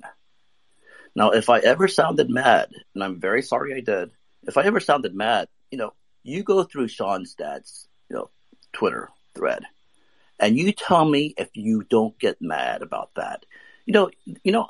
I'm a pretty decent, nice guy. I've done 80,000 surgeries. People didn't trust me with their eyeballs because I'm a rude, obnoxious motherfucker. They trusted me because I'm professional, I'm decent, I seem very rational and empathetic and caring. I'm not on the autistic spectrum. But you know what gets me mad? When I see something like that happen. So we're going to go back to this. Everything in life that you do has to be approached with a risk-benefit ratio. Okay, so what's the benefit? So the benefit of the vaccine is supposedly a neutralizing antibody that enters your lung, binds the virus before the virus can infect your lung cell. So what do? I realized that this is a flaw. In January of 2020, in May of 2020, I tell my mentor, yes, he's only an ophthalmologist too, but he's at the top of his game. He's been the director of Johns Hopkins for at least, 15, 18 years, in academia forever, highly respected. And when he had heard what I had to say, he goes, Joe, I think you're going to win a Nobel Prize for this. And we've kept in touch for 3 years. And when he had questions about different COVID issues and patients, he goes, Joe, you know what? I have Zoom meetings with the heads of the department at Johns Hopkins, and you make more sense than a lot of them do. Okay, so we've kept in touch nonstop. He thought throughout this whole campaign, he thought, oh my God, Joe, I think they might try to put you in prison now. And if they do, I'll fly out from Baltimore and bail you out because your daughter. Why, Joseph? Why? Why would you think that? Why would he think that? The campaign against misinformation. Governor Newsom passed that 2098 bill that says that the California Medical Board can punish me if I say something negative about the COVID vaccine to my patients, which I've been doing nonstop for 2.5, 3 years. So this is the point: risk and benefit. Okay. Risk and benefit. But then, Joseph, one more question. I know you're going to continue with a lot more to say, but why do most scientists believe that the vaccine, the benefits of the vaccine outweigh the risks? Okay, have they heard what I have to say? No, because I was silenced. Everywhere I went, I was canceled nonstop. So have they heard what I have to say? Because if they hear what I have to say, they'll say, maybe he's right. No matter. No one has to agree with me. The only conclusion when they hear what I have to say is, we know a lot less about this than we think we do, and we should go back to the lab, research that bench. We should not inject this into children. That's the only conclusion. So this is what I told Fauci. I said, look, the lung is an airspace. Our body is 7% water. Our lungs don't fill up with fluid because it's surrounded by a blood-lung barrier. Google it. Blood-lung barrier is not a phrase I invented. You can find millions of Google hits. There's thousands of papers on it. The blood-lung barrier can stop water from crossing the lung barrier into our lung, which is why our lung stays dry. Water molecules have a size, 18 Daltons. They are tiny. COVID antibody molecules are made outside of the lung. They're 145,000 Daltons in size. They are gargantuan, and they cannot cross the lung barrier. There isn't a single peer-reviewed paper on Earth that describes an active transport mechanism that can ferry these gargantuan molecules across the lung barrier into the lung airspace, which is where COVID is infecting cells. Okay, Now, before I continue, Joseph, the reason I interrupt you because you're gonna be speaking for a while. You're one of our key speakers today, and I saw you put a love heart while Joseph was speaking. What did you exactly agree with? Because I thought you'd be disagreeing more with Joseph than agreeing, or was that by accident? Lisa, that must have been by accident. Hey, That was by accident. By accident. Okay, I thought so. Yeah, go ahead, Steve. Yeah, I'm on a plane here. It's about to take off. If you could bring Angela Wilbrecht on stage, I think she has her hand up. She can tell you what's happening at UCSF, and she can tell you what's happening on the ground in front of your eyes. And, Eugene talks about these large... I have to leave 2 minutes, Steve. I'll bring up Angela. But let me just make this final point here, which is Eugene said that he trusts the peer-reviewed literature and these large studies. But you see, the journals have been corrupted because anything that's anti-vaccine just doesn't get published. You need to be a scientist. Have you ever heard me, Steve? Have you ever heard me? Steve, yeah, hold on, Steve. He'll jump up. Joseph, you'll be getting the mic for a while, Joseph. So Steve, I'll let you final point, please. Hey, Joseph, I will be calling you. I got your DM. Sorry, I haven't called you. Science is... Yeah, science, as Joseph will attest, is about looking at all the evidence available to you, looking at all the evidence and not just what's in the peer-reviewed literature. And as a doctor, you need to look at all the evidence. And Angela, when she gets on, will tell you all the evidence in plain sight. Where these things, I have to go in 10 minutes too. Oh, yeah, okay. So the point is that I have to go in 10 minutes too, please. Yeah, he's finishing it off. Go ahead, Steve. I'm finishing it off. Okay, so please stop interrupting me. Okay. So the point is that you interrupted me. Steve, you'll continue. You'll continue speaking. I promise. Right after Steve, the mic is yours. Yeah, go ahead, Steve. Finish your point. Sorry, Steve. So Angela will tell you that the evidence in plain sight for anybody that was paying attention, when these vaccines first rolled out at UCSF, there were alarm bells going off with people getting injured right after, very seriously injured, right after they first rolled out the shots. They should have stopped the shots immediately then, but they just ignored everything. They ignored the safety signals. There's a nurse at UCSD, her name is Marcia Gee. She was one of the first people to get the vaccine. She was very seriously injured. Keep talking about all the risks. I'm telling you, if there's no benefit, what's the point of talking about risk if there is no benefit? If the neutralizing antibody doesn't enter your lung airspace, Steve, whatever you're saying becomes a lot more useful, a lot more beneficial. Risk-benefit profile. You're a venture capitalist. You understand ratios, risk over benefit. If the benefit I'm saying is zero, your risk that you're describing is a lot more useful, Steve. Do you understand what I just said? Yes, Joseph, we agree. There's no benefit to these vaccines. But the benefit of the vaccine, assuming that let's assume their science. They say it's a neutralizing antibody inside the lung. Steve, final point. Joseph, will you let me? Can I finish? Finish up. Go ahead, Steve. Finish your point, and I'll give the mic to Joe. Yeah, because I gotta go. In 2 minutes. So the point is that the evidence was very clear that people were getting severely injured from these shots. A safe and effective vaccine would never, ever create the kind of adverse events that we are seeing after these shots. And Angela will detail it, and Angela will tell you, especially for the kids.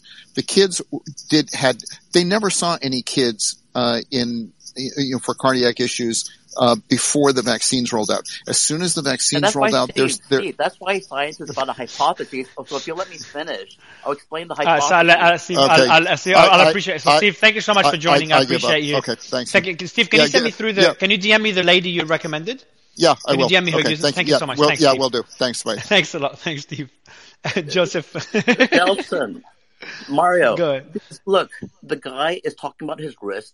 I am giving him superpowers because of risk divided by benefit. If the benefit is zero, and I can prove it based on the science that they accept, they say that the vaccine creates a neutralizing antibody that binds the virus before the virus can infect the lung cell.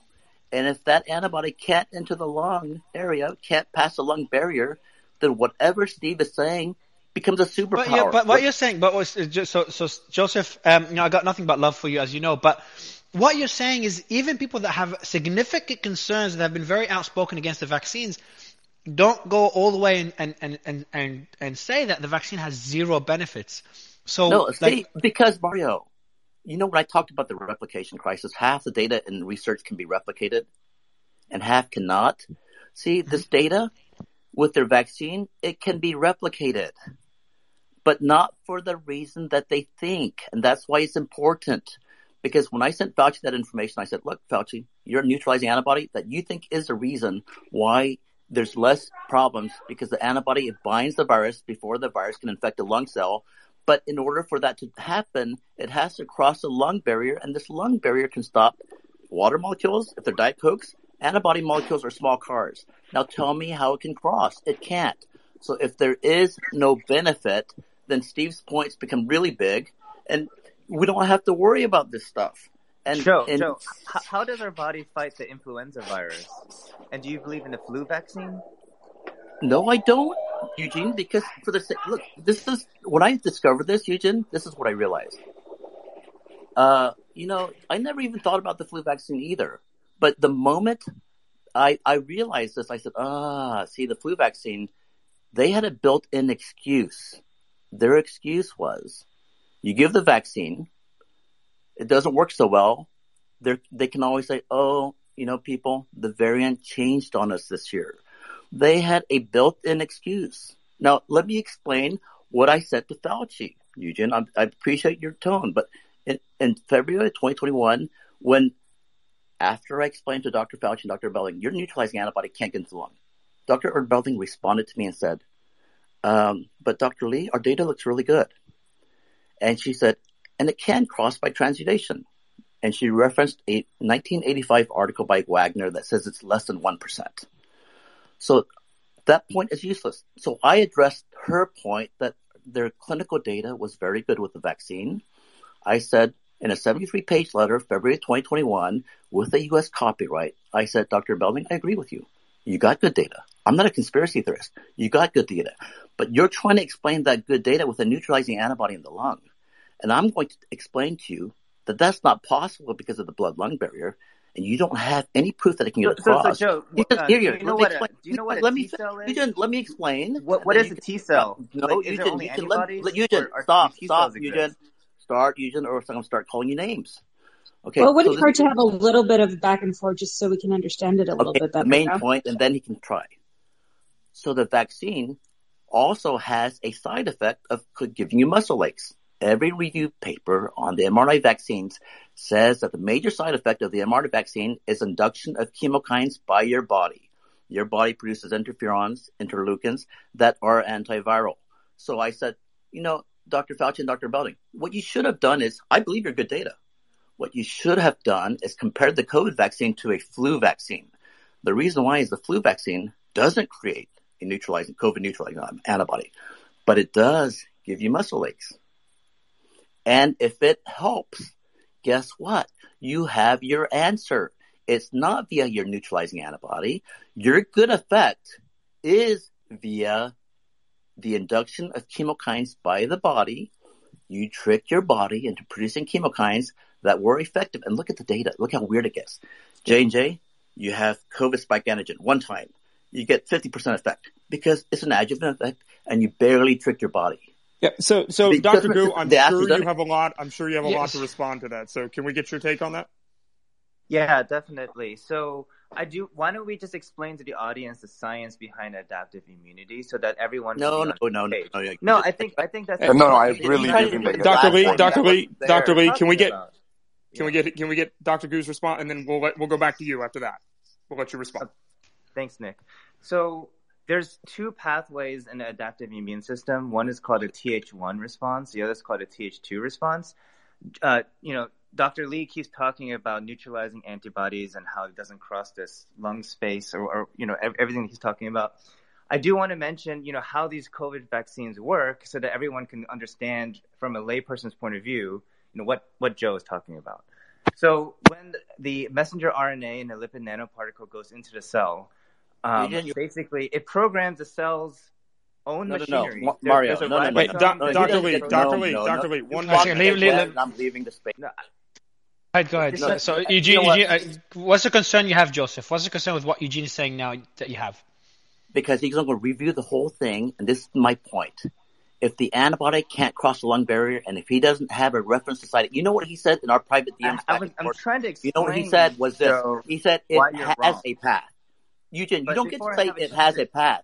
You have to cite a reference. You don't have one. I don't have to cite the reference. You know why?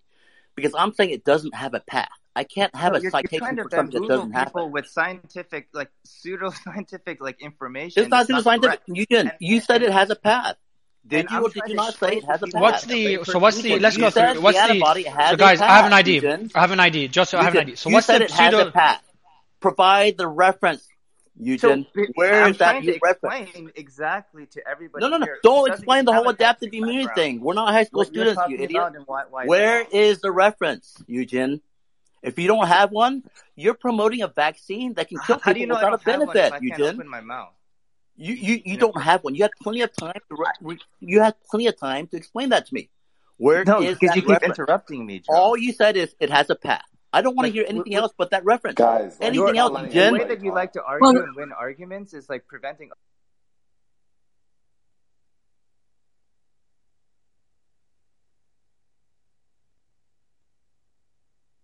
Oh, sorry, I was talking to myself. Sorry, Eugene, you were saying something before I muted everyone, and then Dr. Danish, you wanted to respond to Joseph as well before going back to Joseph. Go ahead, Eugene. Yeah, thanks, Mario. So I'm going to try to make this as quick You know as what? possible. I have to leave so because I have understandable as possible. But to Eugene, people who don't have why a don't you medical tell background. the world where that reference is? And I have to leave. I'll be back. So what's the concern with what Joseph mentioned they have, Eugene? Yeah, so I do want to explain that, and I want to explain in a way that people can understand, like normal people, even if you don't have a medical background or whatever. So when how the coronavirus vaccines work is when the messenger RNA in the lipid nanoparticle enters a cell, it programs your cell's own machinery. There's a ribosome that makes proteins. It programs a ribosome to create the spike protein for the coronavirus. That spike protein then gets expressed on that cell's surface. So let's say they inject it into your arm and it goes into your muscle cell. That muscle cell will express the spike protein on its surface on a molecule that we call the MHC class 1. It's, you can ignore that name, but it's there on the surface of the cell. And then antigen presenting cells can recognize that spike protein. There are T cells that recognize that spike protein. And then there are two ways in which the adaptive immune system can fight the coronavirus when it infects the alveolar epithelial cells in your lungs. One is there are antibodies that float around, and they can attach to the coronavirus when it invades your cells or it goes into the blood. But the other way is when the T cell, there is something called the CD8 positive cytotoxic T cells. They can recognize foreign antigens or proteins on the surface of the cell that are infected by the coronavirus, pathogen, and they can then directly kill that cell so that all of the coronavirus, particles and viruses, they're inside a cell replicating and are about to burst out and infect other cells. The killer T cell can go recognize that and kill that infected alveolar epithelial cell before it can burst with a bunch of other, coronaviruses to infect other cells. And so the vaccine works by teaching your body how to produce the CD8, positive T cells that can recognize the coronavirus. Also, the B cells that can produce antibodies that can attack the coronavirus. And so I just wanted to explain how the vaccines work, how they can still protect your body after the coronavirus invades the alveolar epithelial cells in your lungs. Awesome. Dr. Aaron, you've had your hand up for a while. Yeah, thank you. I wanted to address Dr. Eugene's earlier comments about the quality of the studies. Bigger doesn't always necessarily mean better. There's many factors that go into assessing study quality. Is it prospective versus retrospective? Is it randomly sampled versus convenience sampled?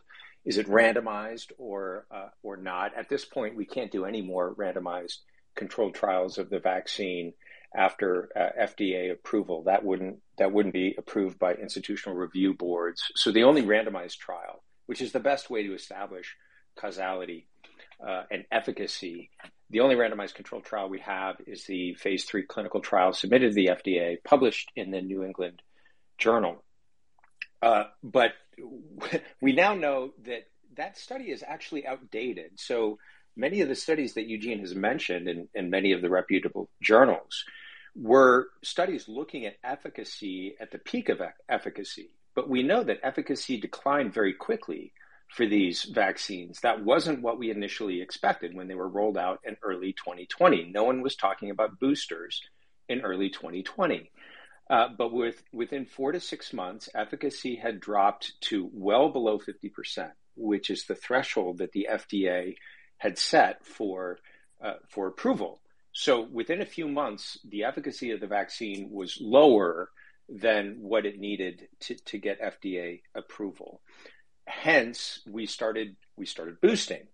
But what we found with the efficacy of boosters is that whatever modest efficacy you may get initially lasts for an even shorter duration of time than the initial doses. And I think this is important to keep in mind because you can cite all of those old studies, but literally within a few months of the studies, or if you boost enough, within even 6 to 8 weeks of those studies, those numbers in those studies become obsolete when it comes to efficacy.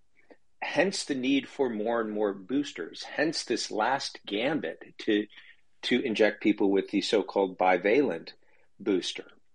And the reason efficacy declines very quickly, at least 2 of the known reasons, and there may be other reasons as well. Number one, the virus evolves too quickly for us to catch up. So even this new bivalent booster that tries to aim at the Omicron variant, we're starting to see new variants that could potentially evade those neutralizing. Aaron, what would be the solution, though? What would be the solution if you're constantly having that cat and mouse game?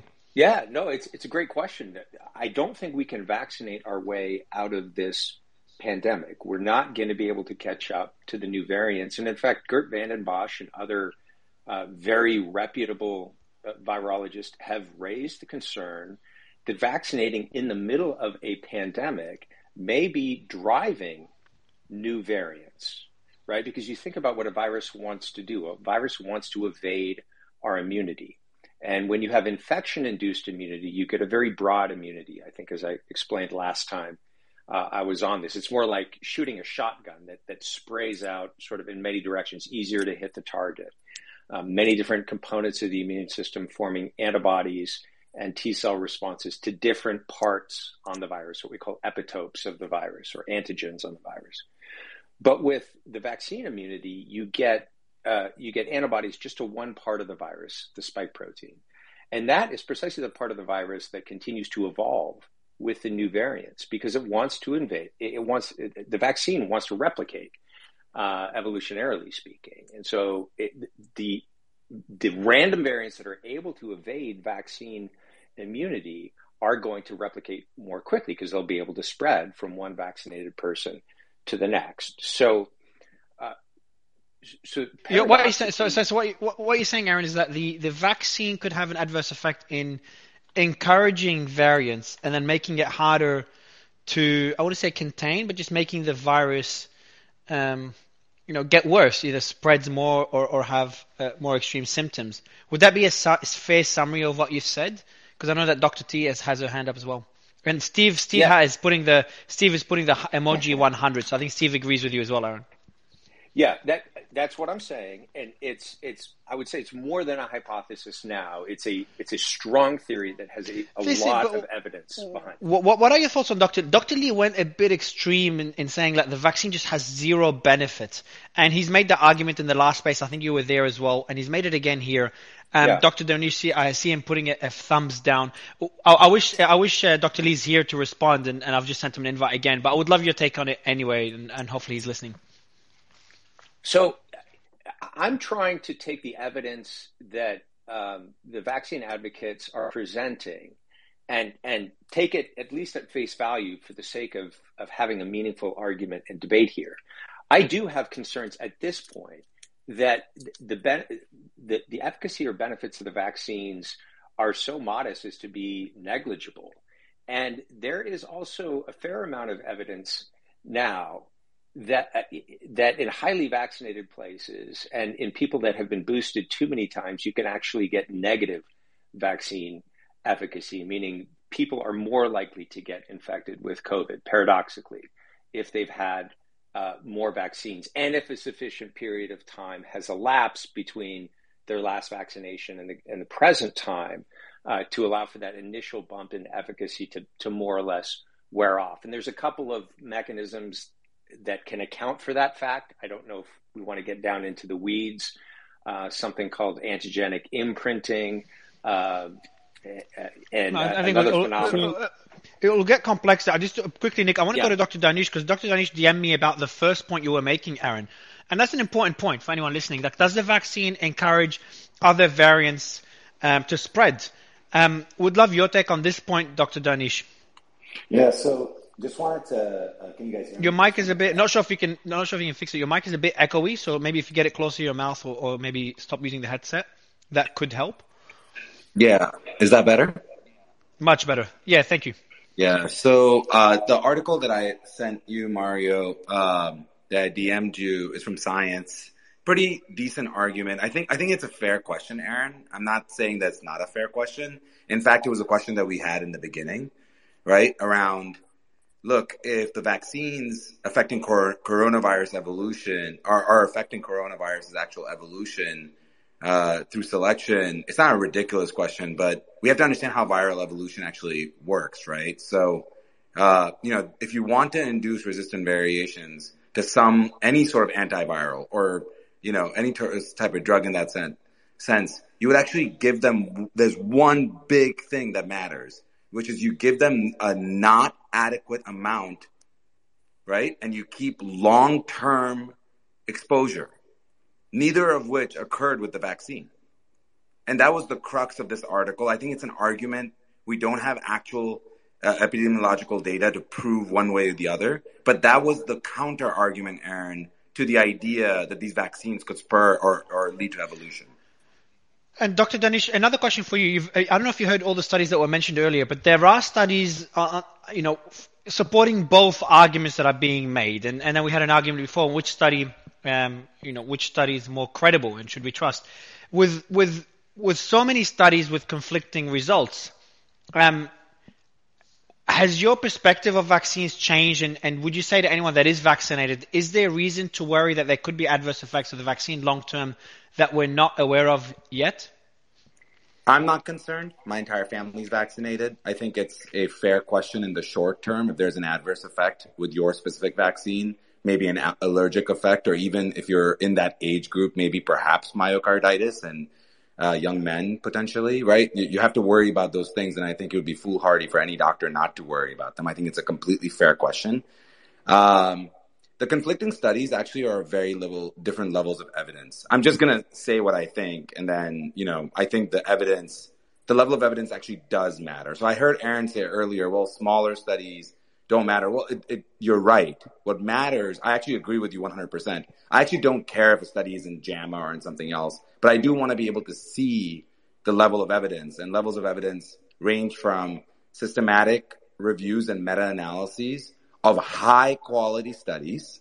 That second part is kind of more important than the first, right? So you can do a meta-analysis of crappy studies, and meta-analysis, just for people that don't know, is a fancy way of saying you take a bunch of different studies, take their populations, and then evaluate them as a totality. And there's a lot of different tricks that we use. There's a very good protocols to be able to do that effectively. But if, garbage in, garbage out, you take crappy studies and put them together, you get crappy data. So ultimately, they have to be meta-analyses of high quality studies.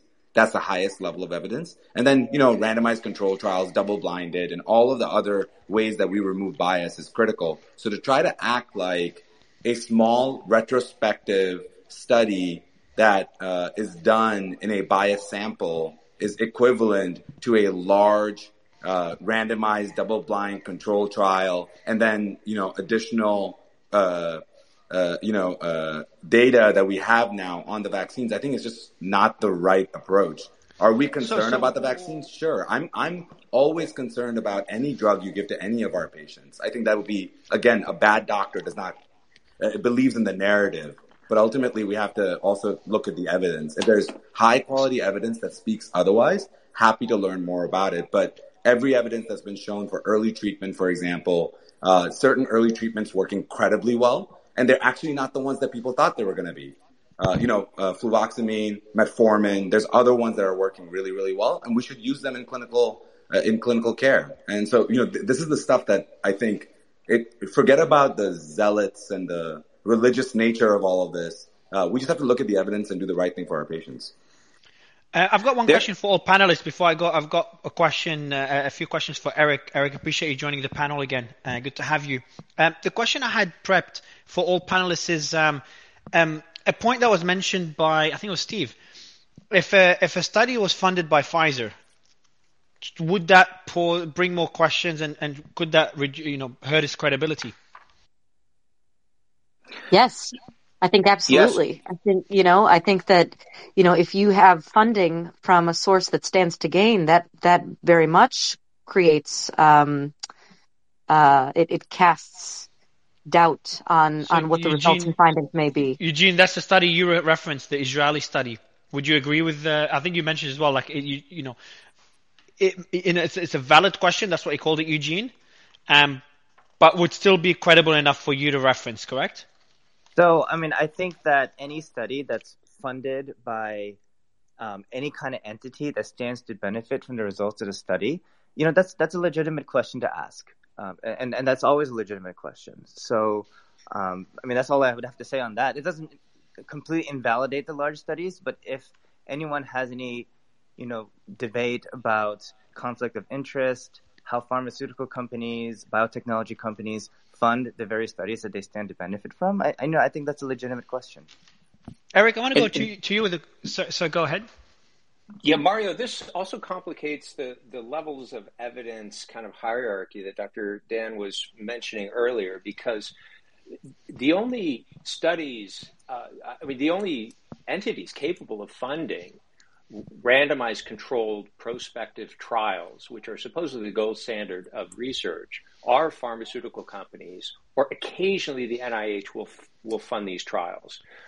Looking at old generic drugs. So that could lead to a pretty serious conflict of interest industry-wide beyond COVID.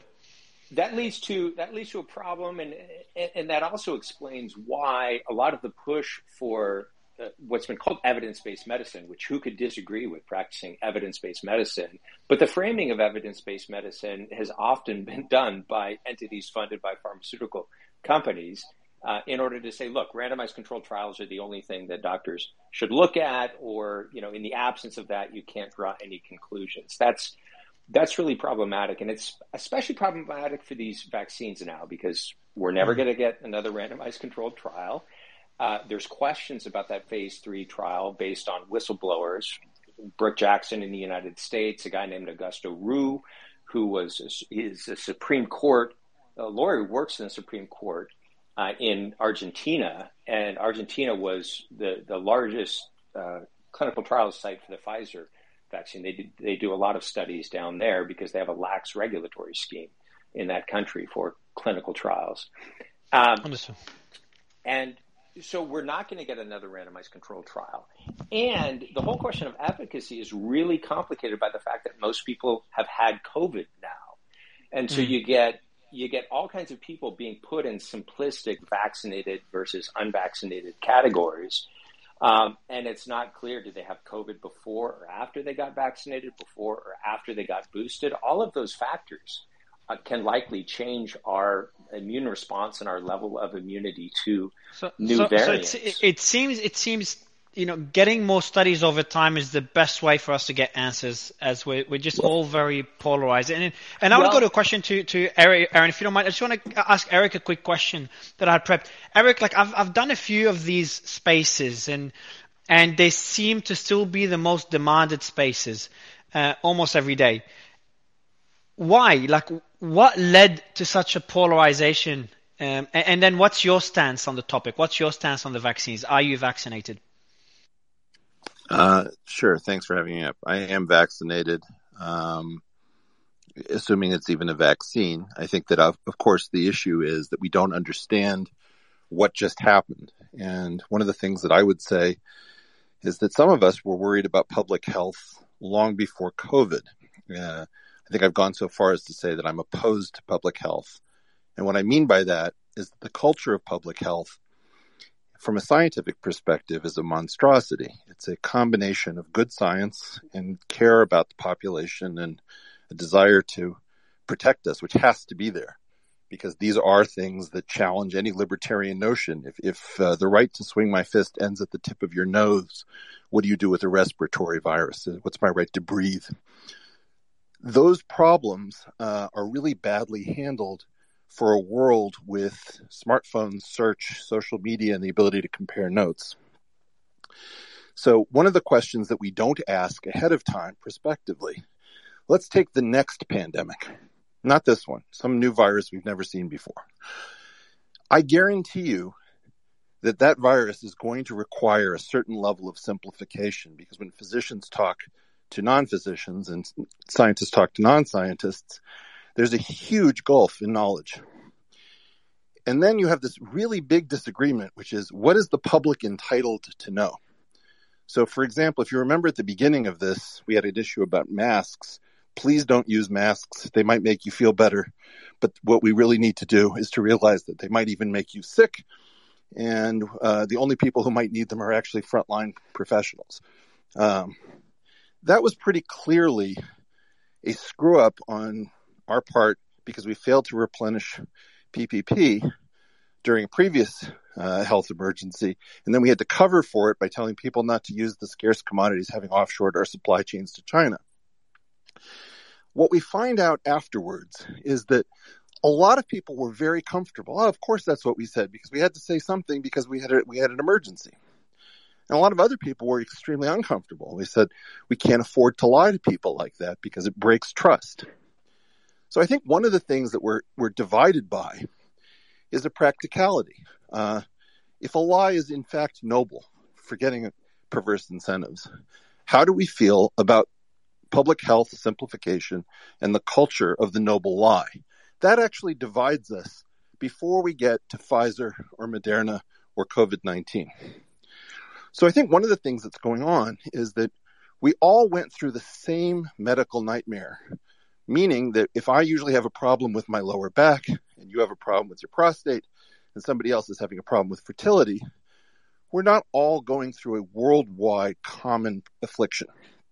As a result, what we've seen is what happens when you get a lot of non-physicians suddenly aware, with lots of smart people and lots of dissident physicians who are divided about whether public health or mandating vaccines or any of these things are good ideas. And I think in a certain sense, this has nothing to do with COVID, Moderna, or Pfizer. What it has to do with is the culture of statecraft that is depending on public narratives. So you had a public narrative here, which involved, let's say, completely egregious breaches of collegiality. You cannot label an epidemiologist from Harvard, Oxford, and Stanford getting together as fringe epidemiologists to make your problem go away. I think that's grounds for scientific excommunication, in my opinion. Francis Collins and Anthony Fauci are very clearly people who were very comfortable with the instantiation of institutional science extended into the public health realm. I think what's dividing us is that there was no consensus going into COVID about what you are and aren't allowed to do to simplify a response led by the state that demands effectively participation while pretending that it is not seeking to coerce everyone into a common option. So I know, Nick, you've got a question, but just based on what you said, Eric, there's two interesting points that I wrote down. One thing is there such a thing as a noble lie? And the second one is, states are too dependent on public narratives. So I want to go to the first one. And it's a very difficult question. Being in their shoes and assuming everything they said is true and what we know now. If you were in that position, they made a mistake, and if they don't lie, more people could die. Is there such a thing as a noble lie? You should look at what happened around D-Day when in order to defeat the Nazi menace, we had to have enormous operations that weren't D-Day, but were in fact giant lies. There's no question that the necessity to dip into half-truths, obscurings of the truth, and even out-and-out lying has been necessary at various times for various purposes. So one of the problems that we're having is that we have people who have perspectives like lying is bad. Anything that's simplistic should not be allowed in an adult conversation. We can't have a discussion, is it ever okay to tell a noble lie, when we already know the answer. Now, I happen to hate these noble lies, and I think that they've been practiced badly and very dangerously and stupidly. But even I, who might be completely delusional, do not believe that you can get through modern statecraft constantly being transparent. And one of the things that we've got to do is we've got to tell people, you do not get to have an opinion on every subject that is relatively complicated, that is incredibly simplistic and well-tailored to spread through the internet. Like, I think lying is bad. Of course there have to be noble lies. What was the second point? States are too dependent on public narratives. This is an interesting one. Assume that you're right for the moment, okay? We don't know how a state proceeds with statecraft, particularly a leading superpower, without narratives. And what that might mean is that the nation state does not survive the smartphone, which is pretty interesting. What it might mean is that the concept of a modern narrative has to change. The state is okay, but that the problem is that what narratives worked before can't possibly work now. Or we may have a leveling up of the population where we can understand nuanced narratives, or we may have to have a rebalancing with trust where we get rid of these people who've been with us forever and who don't seem to be able to shoot straight. And we get some people who are not bogged down by, let's say, being in the same job for nearly 40 years. So I'm just trying to understand, with people getting all these different mixed messages, and then you get people that are very well spoken, making a point that could sound very legitimate, yet the person listening, and I'm not talking about COVID here, I'm just talking in general, the person listening is convinced. You've heard of the saying that on a table, everyone listens to the best speaker, not the scientist. So the way you articulate something will have more impact than whether that thing is true or not. So then for the audience, when we're fighting against censorship, including myself, and I think you stand on that side of the ship as well. If you're fighting against censorship, what can the audience do to differentiate between fact and misinformation? Well, first of all, the audience has to figure out that a lot of the people on stage do not know that they've been subjected to misinformation, disinformation, and now thanks to the Department of Homeland Security, my favorite, malinformation, things that are true but are bad. So part of what's going on is that you've got a ton of physicians, nurses, very smart people who have domain expertise subjected to all sorts of weird kinds of disinformation coming from places like The Lancet, which is combining high quality medical reports together with politics and statecraft. And so this unholy mixture has left many of us confused. And what you were saying, and I think is a great point that you're raising here, we've got a culture now which says, I know that I don't know enough to adjudicate something about spike proteins or furin cleavage sites or anything like that. I just want to hear the two leading people go to war in front of me, because the one thing I do know how to do is to detect changes in tone, if I was watching it visually, body posture, who averts their gaze. So what we've adopted, without anyone really noticing, is a cult of octagon-level simplification of complicated issues. You get two people into a battle, and you try to see who acts like a coward, who acts heroically, who appears to be confident. And that's part of the problem, is that there's some people who can act confident when they're lying through their teeth and losing. So now you have this extra weird thing, which is the public now knows that it can't trust even Nature or The Lancet. So what it's gone to is it's gone to a coliseum. Let's put people who hate each other, who don't agree with each other, have them yell at each other, And then let's try to use indirect cues from what we're hearing to detect who we think is probably most right and most on our side.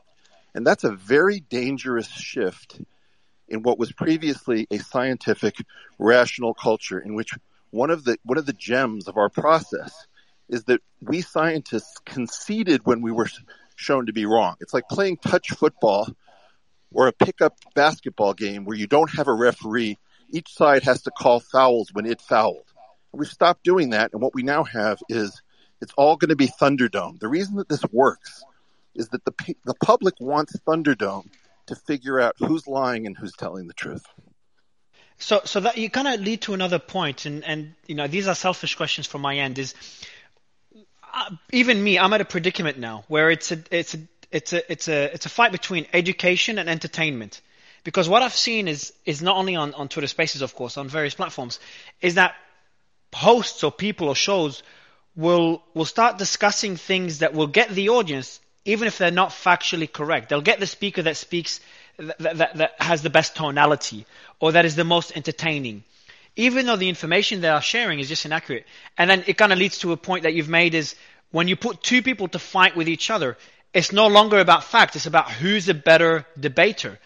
And then it makes it personal. So the other person is unlikely to concede, because then they're seen as being wrong, them on a personal level.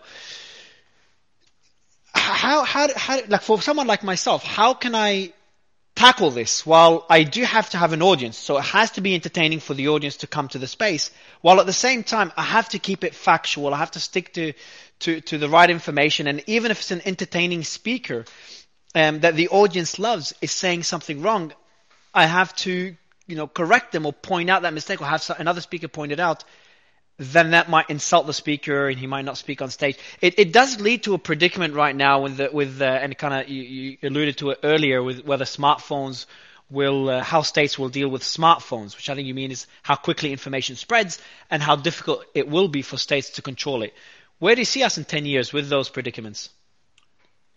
The thing that is either going to happen is that we're going to go farther and further into social media, smartphone culture, where everything is Thunderdome, and we decide and adjudicate what's happening in Ukraine, who Jeffrey Epstein was, what's going on with the vaccines. Having lost mainstream media to play the role of referee, we're going to just do this all the day. And in this case, to be blunt with you, you can't stop misinformation. Your spaces are going to misinform. They're going to have disinformation. People are going to use them to promote their books or their supplements or who knows what.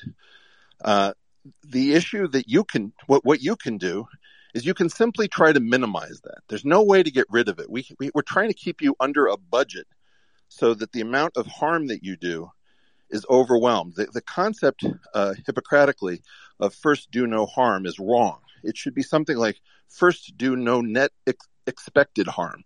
It has to be taken balanced, and it has to be taken from the point of view of probability. So as long as you're doing these spaces and on balance making the world a better place by them, I think you shouldn't worry about the idea that some harm creeps in. You're going to create harm.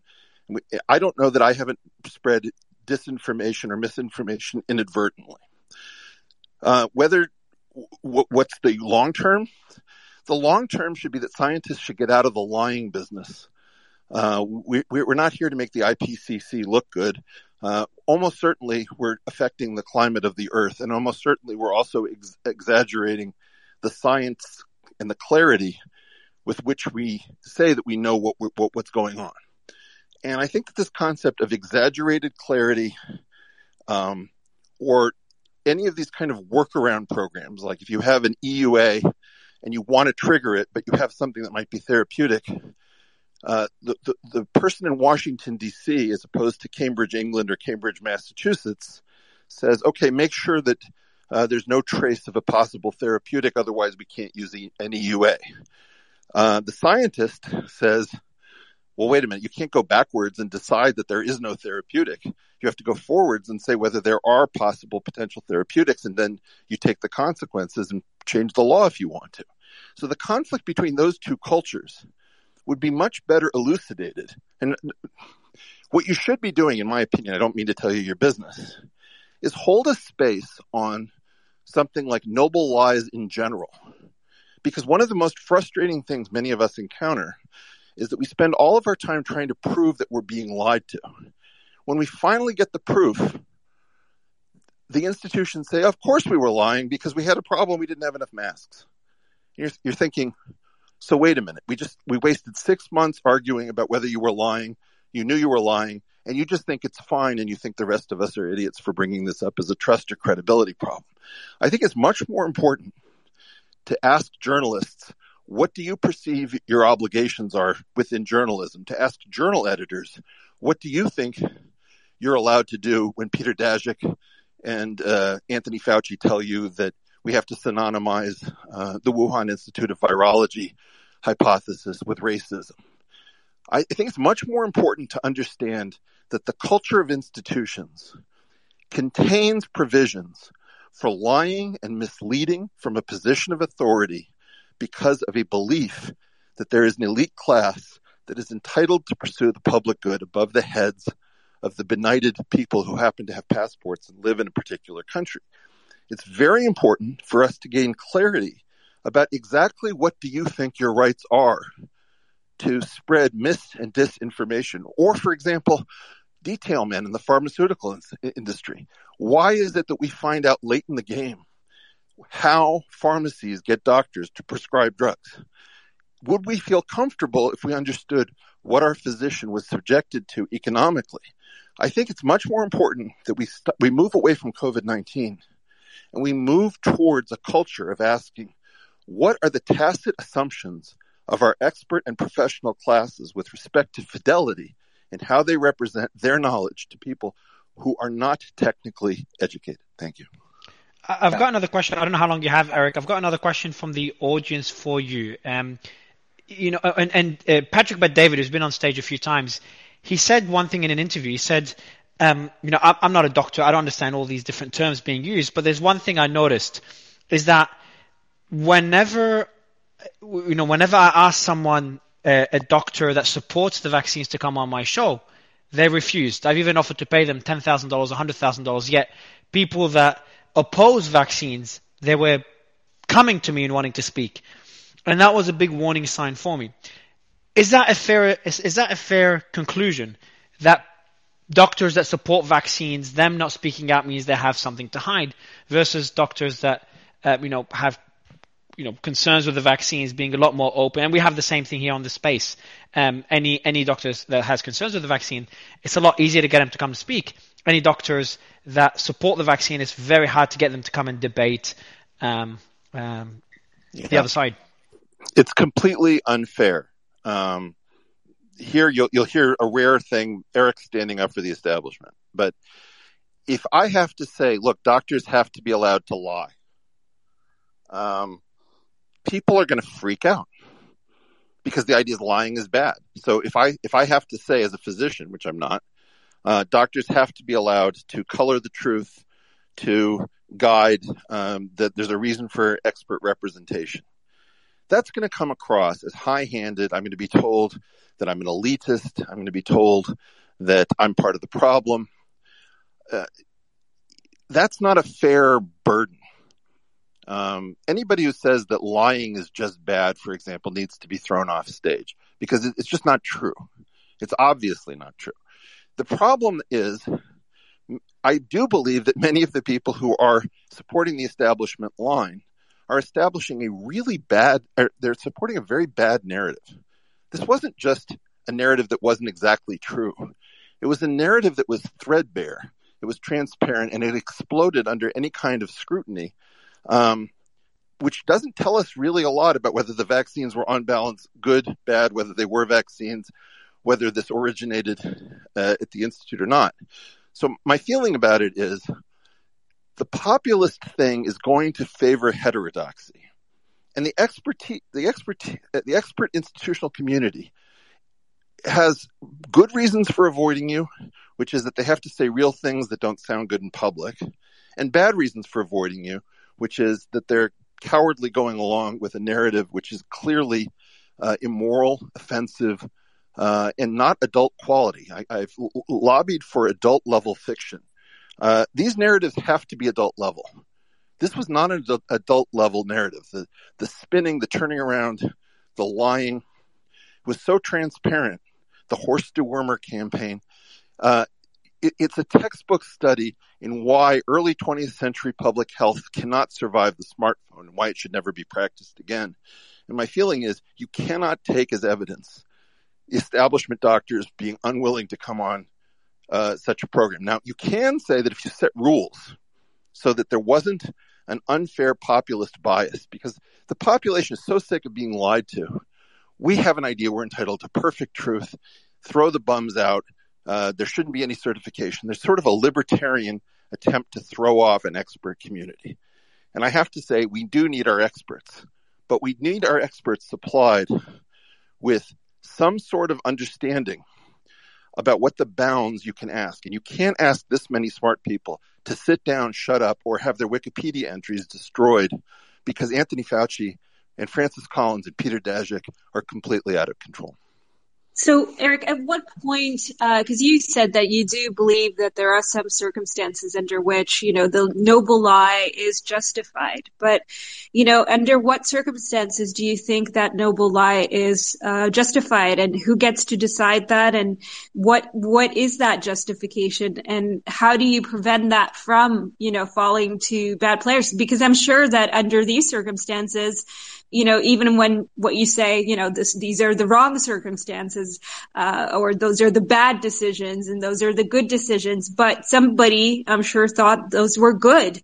And does that not take away, personal domain, personal decision making, from individuals when they're sort of lied to, and kind of puts the idea of a godlike ability to predict consequences in the hands of certain individuals when they make those decisions, and they could be wrong. So nobody should be asking me in particular as an authority, because I don't know. What I do know is if you and I were to be invited to a space called the noble lie, when is it warranted? That would be a really interesting discussion. But there would be a bias in it, which is that everyone claiming it's never warranted would be expected to be boosted over everyone with a more nuanced perspective. This has to do with Schelling points. As soon as you say, I hate lying, it should be very rare, but there are cases like D-Day when you need to deceive for the greater good, you're going to find that people are going to say, well, who gets to make the decision? And why haven't you robbed me of agency? And all of that kind of stuff. So that pushes everyone to the Schelling point of no lying ever. And I don't believe that anybody on this stage has never lied or has never lied with good reason.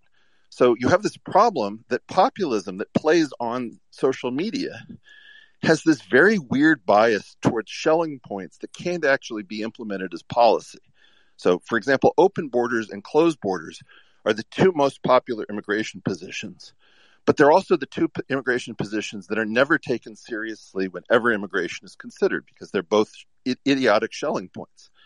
The fact that every other thing is an arbitrary number or an arbitrary scheme that can be adjusted up or down tells you that people accumulate at the Schelling points. And what people are going to do is they're going to accumulate at the beautiful Schelling point that says, no experts telling us we deserve full transparency, all information, all the time. Everybody's equal. And that's not workable. And I don't know what to do about this, but I'd love to attend a Twitter space on that. Thanks. I'd be too scared to do a Twitter space like this. I know, Catherine, you have another question. Oh, I'd be too scared I would because love to do that. Yeah, but no, the only issue I would be worried about doing is, Eric, the point that you've made is that it's just very easy to say the thing that people will like and that will make you popular versus the thing that you believe is true. And that makes it very tricky. It's very easy to say lies should never be okay. But it's a lot more complex than that. And that's why there's some topics that I'm a bit, I kind of worry about hosting and talking about. It's definitely one of them. It will take a lot of preparation. But sorry, Catherine, you had another. Damage of the lie. So yeah, no, it would be an interesting conversation. Sorry, go ahead. Catherine, Well, another maybe we question. should maybe we should do that conversation. I think it would be very, very difficult to define that, like that moment. And as such, that becomes very difficult. But my other question is, when we have these spaces, and specifically when it comes to something like COVID, for example, the difficulty that I have is that you have people on stage and they might be MDs or they might have other kind of expertise, but you're dealing with a topic that's very, very complex. And how do you sort of balance, because as a lay audience, and I'm a lay person in this particular specialty, and so I'm listening to this stuff, and it can get very, very deep. And and evaluating the expertise of two people kind of going back and forward, I think it's challenging for an audience as smart and clever and well researched as they may be. I think it takes some of these things. I think it takes minimum of 15 years of thorough study to understand. And so how do you ensure that there is the right kind of match, the right kind of, equal sort of representation of ideas and understanding that's kind of going, in sort of a debate context? It doesn't work right now. Let me just read one tweet that came in while we were talking, because it's indicative. Not once or twice, but 4 times, Eric R. Weinstein justified lying, even by doctors. Yes, Eric, you are part of the problem, and straddle the fence in areas that best benefit you. So yes, you are an elitist. Thankful for Brett Weinstein. All right. This is why there's just nothing you can do. I described the problem. I described the Schelling point. I described the fact that it's obviously beautiful to say nobody should ever lie, right? Well, there's no way to beat it. We have to recognize that we're not going to win that battle. But once we get past the simplifications, right? It's not that the person said, Eric, I found your D-Day point really interesting. I'm going to have to think about it more. It's just what plays on social media has a bias for what are the simplified Schelling points that make us feel instantaneously best about ourselves. And the difficult problem of how to balance how much money to spend on people and triage and all of the really difficult things have been hidden from the public. So we tell the public we always have your best interests at heart, and we don't explain all the codes in the hospital and the triage systems and how much care costs and why its billing is so bizarre. And so what happens is that the public has 2 separate notions of a hospital and doctors. One is this beautiful thing that just wants to heal you for the good of its heart. And the other is this crazy bureaucratic extractive extravaganza where the people who have information, the agents, do not take care of the principals, so you have a principal-agent problem. When we start having more spaces that have nuance built into them, and where it doesn't immediately cause you a loss to say the truth, because there will always be somebody saying something simpler and prettier than you are, that's when we start solving the problem. We haven't solved the problem of how to design those spaces. That won't happen. I genuinely don't think it just goes against human nature, in my opinion. But Mario, I do think I think we can incentivize this, perhaps. Yeah. I think we can build some systems to incentivize it. And I'll just say, Eric, one thing is I'll say... But but Catherine, doesn't that become censorship? No. We incentivize it. That's not censorship. That's rewarding it. But rewarding one side could be... Yeah, true. I understand what you're not rewarding one side, rewarding a different system of kind of thinking about it. Fair, yeah. And I'll just say to Eric that as somebody who wrote an article specifically called Noble Liars and Noble Lies, or Virtuous Liars and Noble Lies, I'll still say that I will think about the D-Day, and I appreciate your point. I wanted to, Eric, if it's okay, Mario. Eric, I wanted to go back. So this is Danish. I wanted to go back to your commentary around Nature and Lancet and around narratives and conclusions versus... and how they're being used and potentially ineffective ways. I'll tell you, first of all, I've submitted multiple papers there and have had multiple papers rejected, so I have no love lost for Nature. But as many of the people may have the same situation. But I have to say that if we can't rely on our core evidence, then we have nothing to rely on. And ultimately, my question is around, couldn't we solve this evidence to conclusion sort of valley of death if we just open source the data? So if people couldn't just submit papers that fit, quote unquote, the narrative, but instead had to prove it with their actual primary data and their evidence itself, couldn't a lot of this issue go away? And I'm trying to understand what a real solution to this would be. If all evidence can be made up, then we have nothing to rely on. What are scientists and doctors like myself supposed to rely on if we can't even rely on the evidence to begin with? It's an interesting problem. Yep. If you look at the medical literature, it is famously heterogeneous in method, in quality, in size. You'll have some study which has a study of 8 women in some Korean clinic, and some other study with 15,000 people tracked for decades.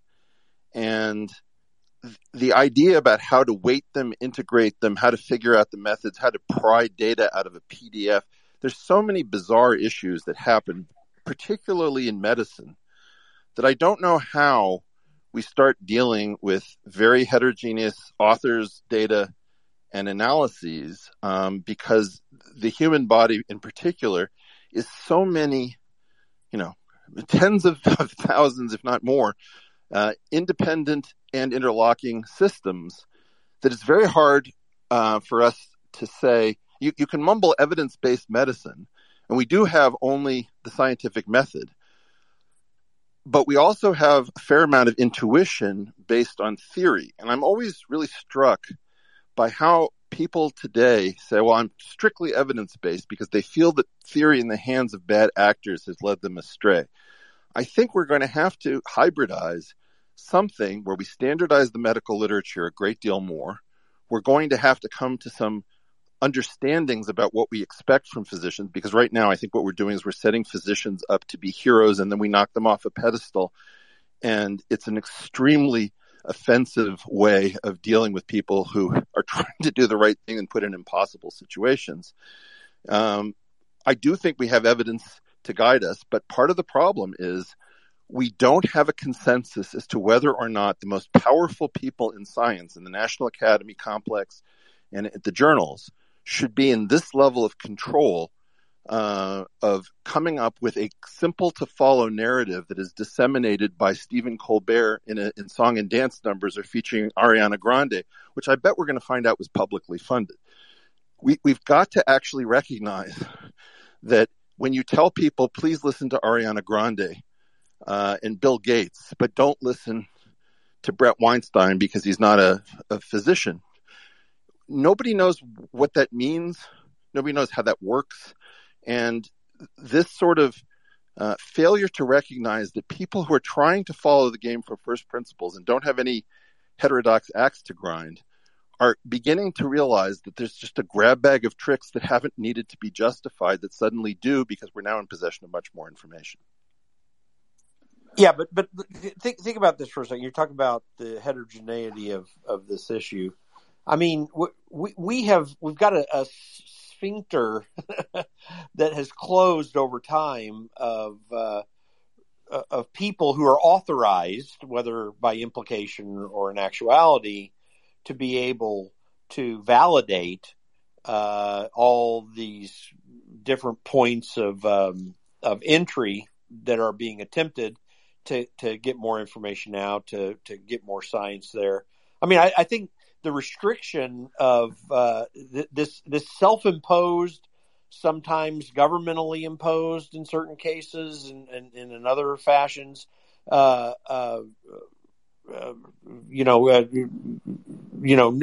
of people who are allowed to make these judgments, I think is a real problem. I mean, there's a lot in a more open source approach. Just to get to Dr. Dinish's point, a more open source approach allows people who may not be the prime experts, but actually have the ability and the function of deductive reasoning, even if they're not experts on the inductive side, to be able to participate and help with this. But I think the problem is, if you have an EUA problem, right, and you have workaround culture that says we have to make sure we don't trigger the therapeutic out for the experimental drug that we want to administer, then you have a situation. Let's assume that you have something that has minor signs of being minorly effective therapeutic. somebody who's the expert in that may be regarded by a public health expert as like, oh my God, we've got some rube wandering around Washington talking about some marginal benefit of ivermectin. And they're going to screw up the entire thing because they don't understand that unless that has no benefit, we've got to effectively shut down this whole program. The question is expert in what? We have public policy experts, people who are expert in getting things through, who might be called field mechanics or field accountants in another field, people who show up on a war field and figure out how to cannibalize helicopters to keep people flying, or how do you pay off the local officials. The culture of getting things done in Washington will curl your toes if you've never seen it before.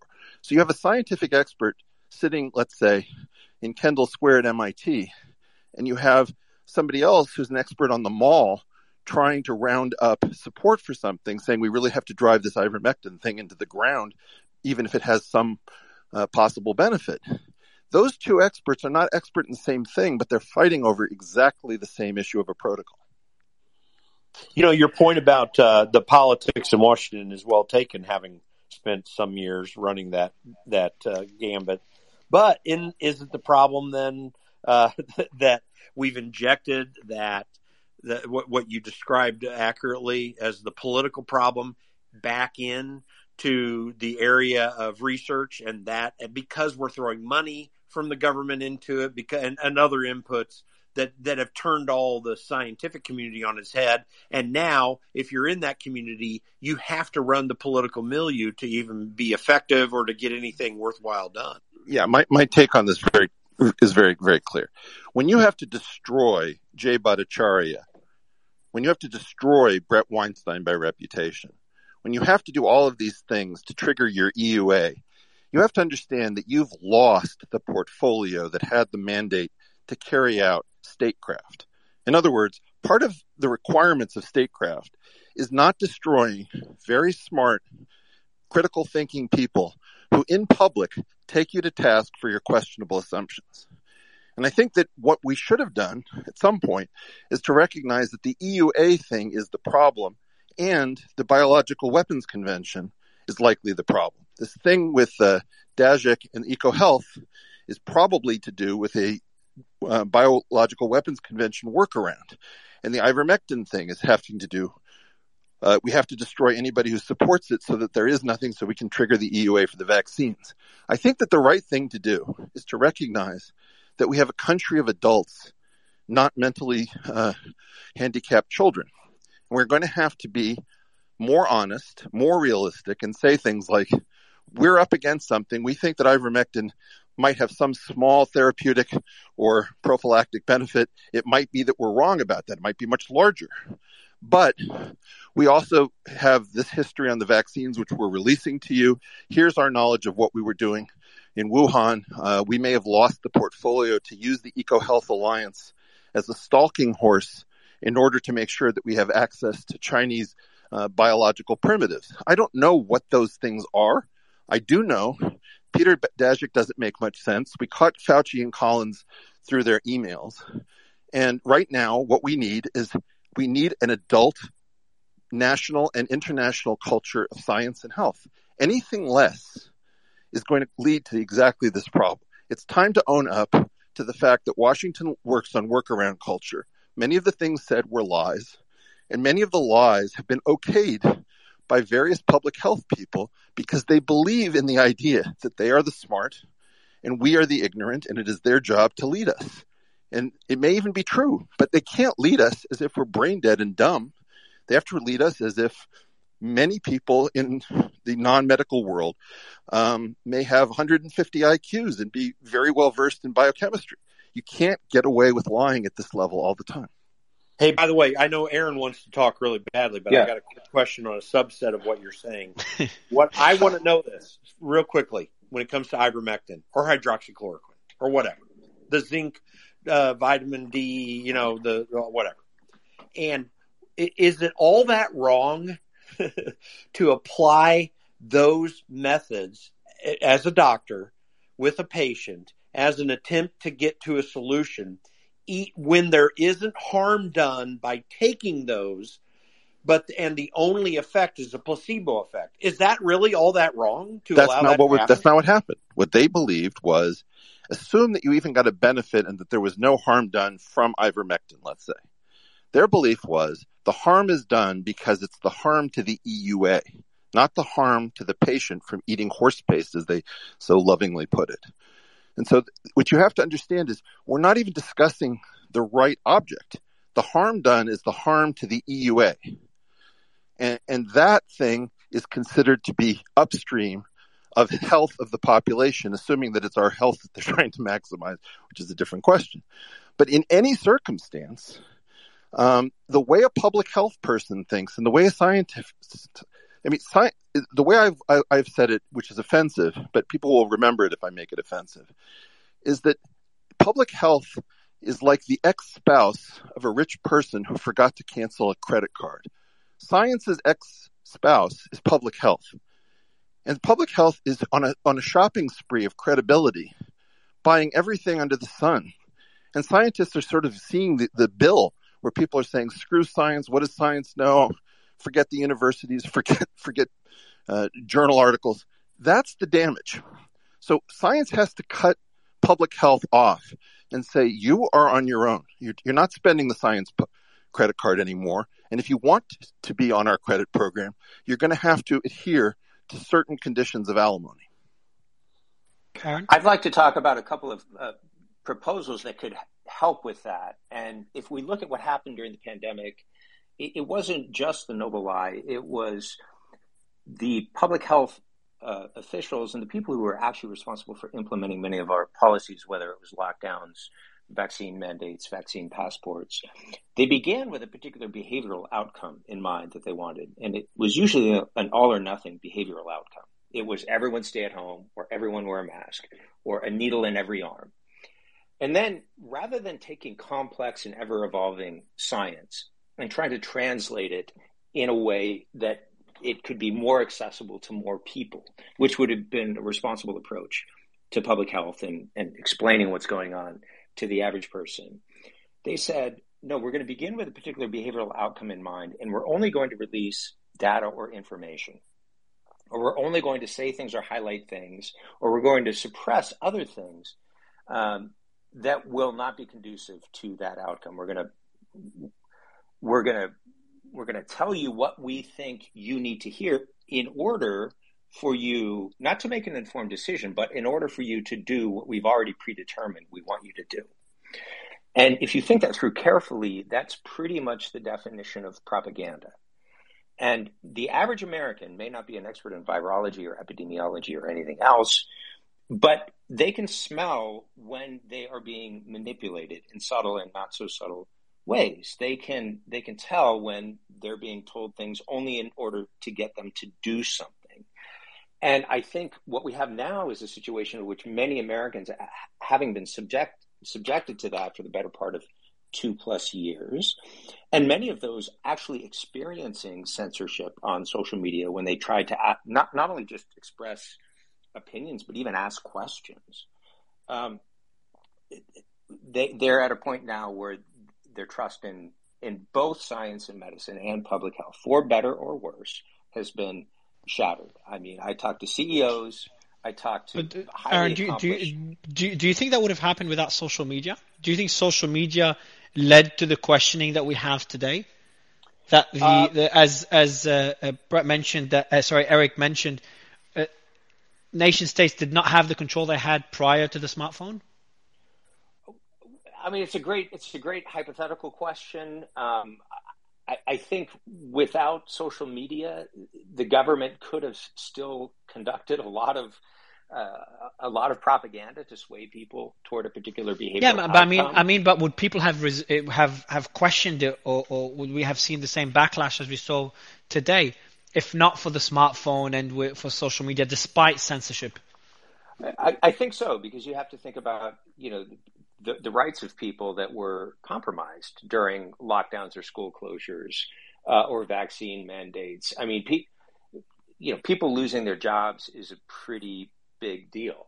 And if they're not allowed to question a policy that puts them in a position where they have to choose between a health-related decision in their job, they're going to react to that. So I think there's a couple of public policy things that we could do to make what Eric is trying to push us toward more plausible. One is that if we're going to have federal institutions responsible for scientific tasks, let's take the CDC for example. The CDC has two functions that right now are fundamentally irreconcilable. They're at the very least in tension, and at worst, irreconcilable. The first function should be purely epidemiological. The CDC should gather and is tasked with gathering epidemiological data from all 50 states and trying to put that data in a form that makes it meaningful. Different states have different methods, so the CDC has to sort of collate those and try to create data sets that can be queried and studied. That should be done, in my view, in a way that's entirely transparent. And any qualified researcher should be able to request access to query that data. Right now, the CDC itself and their own in-house researchers are the only ones with access to most of that data. And as the New York Times revealed earlier this year, when that data started to undermine some of the CDC's recommendations or policies, rather than walking back those recommendations or reconsidering those policies, the CDC withheld much of its data on COVID cases, hospitalizations, and deaths, or it slow-walked it. And that's because that first scientific function is, I would argue, irreconcilable with its function of making public policy recommendations. The sort of public health ex-wife or spouse with a credit card running around, cashing this thing out left and right. And that second function is inescapably political. And maybe we need a federal agency that has that inescapably political function of making public health recommendations, many of which, as it happens, were immediately translated into public health mandates by both public and private institutions in this country. So that was an extremely powerful function that the CDC exercised, again, for better or worse. We need that agency to be split into two separate agencies, one whose job is only to make public health recommendations and has nothing to do with the scientific side of things, and the other, a purely epidemiological function that's done in ways that are entirely transparent and accessible to both in-house and external researchers. I think we can go through the NIH and kind of run through the same critique. The NIH controls 85% of research funding in the United States. The people at the NIH can't be making public health or public policy recommendations because researchers are going to be very reluctant to contradict Anthony Fauci and Francis Collins, their views on vaccines or lockdowns or whatever, out of fear that it might negatively impact their research fund. Hey, Aaron, I wanted to throw something in here though, but I mean, your point about the CDC, we need to keep in mind this public policy recommendation aspect was never the original intent of the CDC. If I understand it correctly, it is presently not a stated policy that has been outlined by any congressional action since, and it is something it has undertaken. But the reason it has undertaken it is precisely for political reasons. And this open source, queryable data set approach to doing research, finding out what's going on, was the original intent of the CDC in response to some major outbreaks in this country. And that's something that needs to be regained, and Congress needs to explicitly regain this.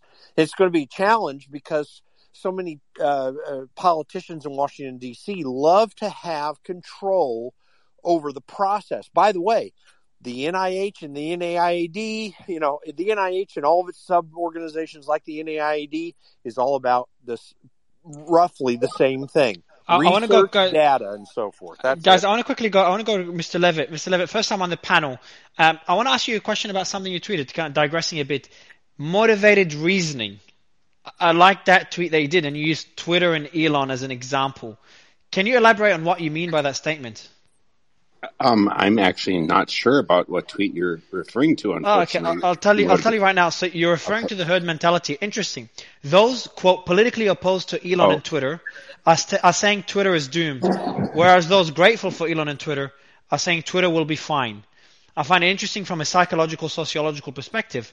I'm not saying which perspective is right in this case, just that this may be a population-wide example of motivated reasoning. You're muted, Crayon. Oh, sorry. That was a while ago, and thanks for reminding me, and I remember it. Yeah, this was right at kind of early on when Elon acquired Twitter, and what I noticed was that amongst my friend group, who are very intelligent but quite polarized along these issues, kind of along the usual 80-20 breakdown where I'm in. Is that your friends? You mean your friends at NASA? Because you've worked there for 32 years? No, I worked at NASA for a long time, but for 8 years I've worked in a private space company. But it doesn't matter. My friends, a lot of them are ex-NASA. So anyway, but my friends are generally like kind of somewhat leftist, but quite compassionate and intelligent people. And I am a bit of an outlier there, where I take the more conservative views in a way just to. Why not take an alternative view? Because what's the point if we all agree? But be that as it may, what my point there was that when the deal went down, I don't remember exactly when it was with Elon on Twitter, what I noticed was that fairly quickly there was a polarization that took place, globally as well as in my friend group, where there were people who were kind of against it, and people who were for it, and people who wanted him to fail, and people who wanted him to succeed. And the people who wanted him to fail were like, Twitter's going to die. Look at all these people leaving for these other platforms. And other people who wanted him to succeed, presumably, were saying, no, it's going to be great. And I just thought, well, isn't that interesting? I could have predicted exactly who was going to come down on which side of this. I could have exactly predicted it. So that's what I meant by motivated reasoning. It's like what people already had in mind, based on I'm seeing it in every, one thing I found, and I've learned many things from doing all these spaces for the past year or a few months, is that people come into the space with an opinion without even knowing the topic. And it's generally along political ideologies, generally speaking, or certain societal values. And it applies to literally everything. I haven't had one exception yet.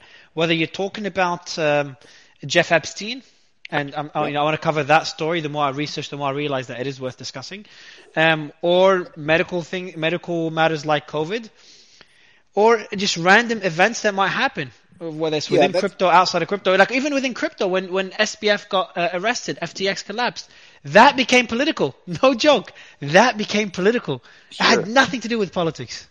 Yeah, well, it's very interesting to me, A, that this happens and is so predictable, and B, is there anything I or we can do to sort of refine this? Because it seems to me that there's a number of possibilities, and I'm not an expert on this, for how to engage with one another, even if we have this polarization, in some cases effectively to get past it and get to a synthesis.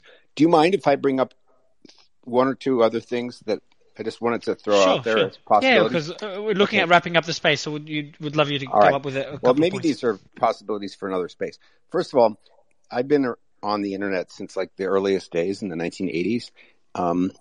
And I think it was John Gilmore, who's a friend, an early internet pioneer, who said the internet interprets censorship as damage and routes around it. And I wonder to what extent that's what we're engaged in right here. Related to Twitter, especially Twitter 2.0 and Rumble and Telegram and Signal and the Twitter files and even Starlink, we might be seeing, I think Eric was talking about this in an earlier tweet about, it's the printing press 2.0. And so I think that there might be something really important going on here, as long as we can keep the internet from completely collapsing into some kind of great firewall and, kind of fascist unispeak. But I also think things could escalate. People could, the government or whoever, the powers that be, could, force packets to not get routed to certain services or certain things. So it's very interesting to see how the internet itself may or may not. And we're seeing that battle within social platforms already. Like we're seeing it now within Twitter versus other platforms that are leaning more towards censorship. So we're seeing that split, and we're seeing it within geographical boundaries as well. Like we're seeing China versus Russia versus the US versus Norway. It could conceivably, and I'm hoping this doesn't happen. And I think that Starlink is actually critical here because Starlink presumably is being created as a censorship-free, or to some extent, a censorship-free global internet backbone. But I mean, look, it's very easy for my monopoly internet provider in Southern California where I live to be like, oh, the government told us, Creon, we can't route your packets to Twitter anymore or whatever. So these things are technologically possible. So we'll see what happens and to what extent the technology arms race can route around it. And I want to mention on all this, I find an interesting thing regarding this kind of,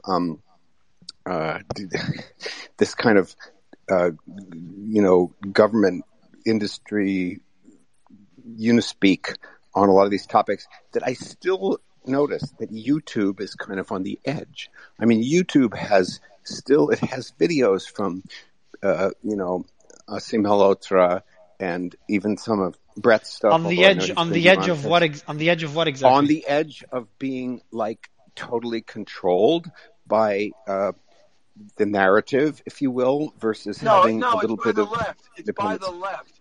It's not both sides controlling. It's one side. It's the Democrats. No. I understand. Sorry, Creon. Go ahead, Creon. But I will. You both not. I can't hear any of you. But I will say, just kind of wrap it up because we are wrapping up the space. Yeah, look, it's Brian. Good to see you. It's been like what, 2 years, 3 years. I haven't seen you on stage. I think back in Clubhouse days.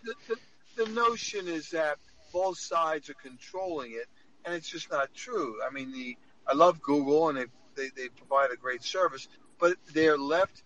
They're hell bent on being left, and they're using their leftist policies to control a dialogue. I understand your point of view. I understand your point of view. It's a point of fact.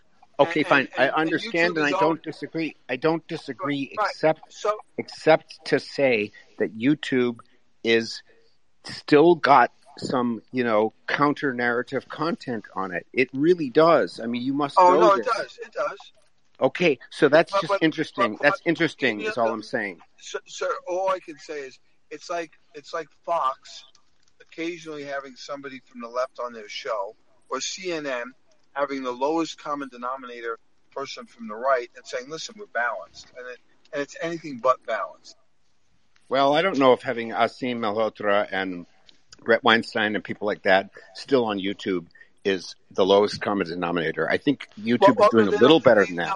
No, in the volume of what they have, when you take the totality of what they have and what they allow, having a couple of very strong voices on an opposing side, it doesn't offset the massive amount of free flow that the other side gets. Fair enough. Agreed. So I will, because we did go over time. I appreciate Brian, Creon, would love you on stage in a future space as well.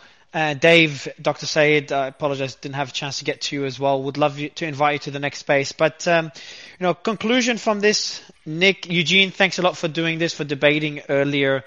Nick, what do you think? What's the couple of nuggets that you've learned from the space, man? What's that one thing? I like the noble lie discussion. For me, that was really interesting. It's a very tough topic to debate, though. But I do think there does need to be a debate on it at some point. But Eric's points were fantastic on that. Was the point, where how do you argue for that noble lie, right? I think that there was, in my opinion, there was a hell of a lot of collateral damage that came from the health officials lying in the beginning. But I would love to hear that counter argument, and I don't think many people have made it yet. So I'll do this. I'll end the space with the following. Eugene, you still there? I've got one short question for you.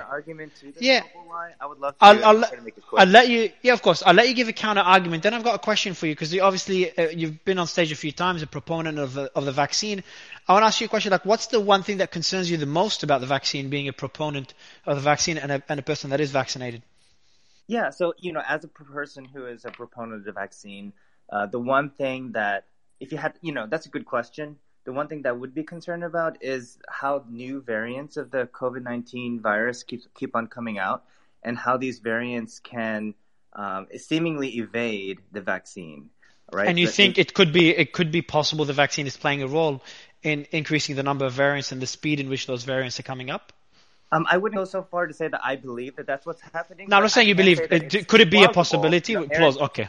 Yeah, Aaron made a good argument about how the vaccines teach our body to only fight the spike protein, but then when you're actually infected by the real, coronavirus, they have the envelope protein, they have many other components within the virus that your body learns how to fight against. And so, that's a compelling argument. I think we would need to see more evidence, and science always evolves. And if that's are you prevailing concerned? Are you new concerned evidence, about that vaccine being in your system, and with the number of people that are dying suddenly? Are you at all concerned about that? So, like I said, I think we need to look at the highest quality evidence and the largest, studies that have the most patients before coming to conclusions based on a study here, a study there. We can't base medical practice based on, prevailing opinions or something that trends on social media or study here or there. Not to interrupt, but ordinarily, a vaccine is taken off the market with a far less rate of fatalities and injury. And so you're not at all concerned, apparently, that this is having many times the number of injuries and or fatalities than what would be accepted at any time in U.S. history. That does not. You need to separate opinion from fact, right? There are more than 5 billion doses of the vaccine given out. Agree with you. I'm talking about factual data. Factual data would say under normal circumstances, this bad boy would have been pulled off the market a month into being released. So I'll go to Aaron. Eugene, you want to respond to the noble lie point before I get one final speaker to comment? Thanks, Mario. So when Brett Weinstein was talking, or I think was it Brian or Brett Weinstein? Brett. The previous speaker? Brett. No, Eric. Sorry, Eric. Oh, Eric. Weinstein. Sorry. So when Eric Weinstein was talking about the noble lie, I just wanted to offer a counterpoint to that. I think there was a lot of confusion in the public about the difference between an N95 mask, which does protect you from the coronavirus, versus, regular surgical mask or a cloth mask, which doesn't protect you from getting Cite the your coronavirus, sources, please. but it does protect you from spreading it if you're sick, right? So there are two different kinds of masks. And during the PPE shortage, I think society wanted physicians and frontline medical workers to have access to the N95 masks so that they can protect themselves from getting sick from the coronavirus. I'll let Dr. Said, once you're done, Eugene, I'd like Dr. Said to respond as a final point. And Joanna, I know you've had your hand up for a long time as well. Before ending the space, because I know Dr. Said, we've struggled to bring you up earlier. So yeah, do you want to actually comment, Dr. Said, on Eugene's point about the masks? Because I saw you put the thumbs down. Yeah, I thought you would see that. So Eugene, somebody mentioned while you were talking, cite the data. Masks don't work. We've known this for 30 years. They just don't work. So that's a fact. And when people can't agree on facts, then how can you have a discussion? When you say masks don't work, are you talking about the N95 mask or the cloth mask? You got it. Yeah, even the N95 mask. There's no good data showing that it works for the last 30 years, especially not for COVID-19. That's an incorrect statement. Yeah, so the people who think it's incorrect, they haven't actually looked at all of the data, all right? They are they don't know what they're talking about. And if we can't bring up all the data so that everyone can look at it and agree that this is factual data, this is data that we should be looking at, then we can't have a really valid discussion. And there's a lot of intellectual dishonesty where people are, they're responding to something that the speaker's not saying, right? They're knocking down straw man arguments. And I think it would be great if we could bring up, publish all the mask studies, maybe go through a Substack that looks at all the entire history of masking. Does it even make sense from like a physics perspective? Could it possibly work, right? So I think the data is clear, but you're cherry picking the data. And so you can say, like, based on the studies that I trust in these journals, masks work, right? And if you actually read the studies, the conclusions of the studies on masks they don't accord with the actual data in the papers. All right. If you read the paper, you realize this paper proves the masks don't work. N95 masks have been used for a long time, not just for COVID, but for tuberculosis, And for other airborne respiratory diseases. And they do offer not 100% protection, but documented protection against airborne pathogens. So, Dr. Dernish, I see you agree with Eugene, but why is it that disagreement? Why is it disagreement on such, for what I consider? I think there's a concern around, so this is one thing in medicine that we really struggle with, which is efficacy versus effectiveness. And I think we might be speaking past each other, and that's totally fine. It happens in medicine all the time. We do it every single day. But, in reality, are masks efficacious? So a well-fitting N95 mask on somebody, is it efficacious in reducing exposure to respiratory pathogens? I'm an ear, nose, throat doctor. I can tell you that there's enough data out there. When we're doing procedures, we wear N95 masks all the time to protect ourselves. It is a common practice. There's tons of data supporting that a well-fitting N95 masks, and sometimes the respirators. How could there's a lot of qualifications in that statement, right? Well-fitting, you've been trained on it. So let me finish my sentence. I'm just going to finish my sentence real quick because it will be helpful because it's making the point for both sides, and I think that's the point that I'm trying. This is the challenge. When people build a narrative that they've built their entire personality around, it makes it very difficult. So I'm just going to make it very, very clear. Efficacy means it's a well-fitting mask, which means that they've been trained on it, they know how to use it, or it's a respirator. Those do reduce your exposure to respiratory pathogens. But the average person walking around is not wearing a well-fitted mask and has not been fitted for it like I was fitted for it, and like Dr. Sayed was fitted for it, or like Eugene was fitted. This is again, we're just talking about the fact that we're doing a poor job of making something that works really well in a lab or in a clinical setting with professionals and trying Dr. Sayed disagreed, Dr. Dernish. The whole way. Dr. Sayed disagreed. I like that. I agree as well. Oh, perfect. There you go. I think Dr. Dernish, so this is where the nuances kick in, where you all agreed, but it's just the way it was articulated and how the point is made. So now the point for the audience, just so we got through one point here to end the space, is that the point is that masks, correct me if I'm wrong, guys, because I might have misunderstood, but masks work if they're used correctly. Is that and if they're replaced frequently, you have to replace the N95 very frequently. Which I would add in the basket of use correctly. Using correctly means replacing frequently, and most people don't follow this. Practically speaking, how can it actually work on a population level? Right, that's my point. That's a fair point. Say that masks don't work. No offense, and again, for what we're trying to do at a population level. So Dr. Said, would you say? So there's two solutions to it then. There's a solution of just say, guys, masks don't work, don't bother. Or masks work, just you have to use them properly and constantly educate and maybe put in processes in place to make sure people use them properly. And this is where maybe it would be impossible to train 350 million people and then give them enough N95 to replace them. We've trained billions of people on how to drive a car properly. So maybe there is a way to do it. It's just not simple. I'm not saying it's a solution. I'm just thinking out loud here. I'm just glad that we kind of agree on a final point. Joanna, you've had your hand up for so long. Maybe you can wrap up the space with a final few comments. Sure, I'm happy to do it.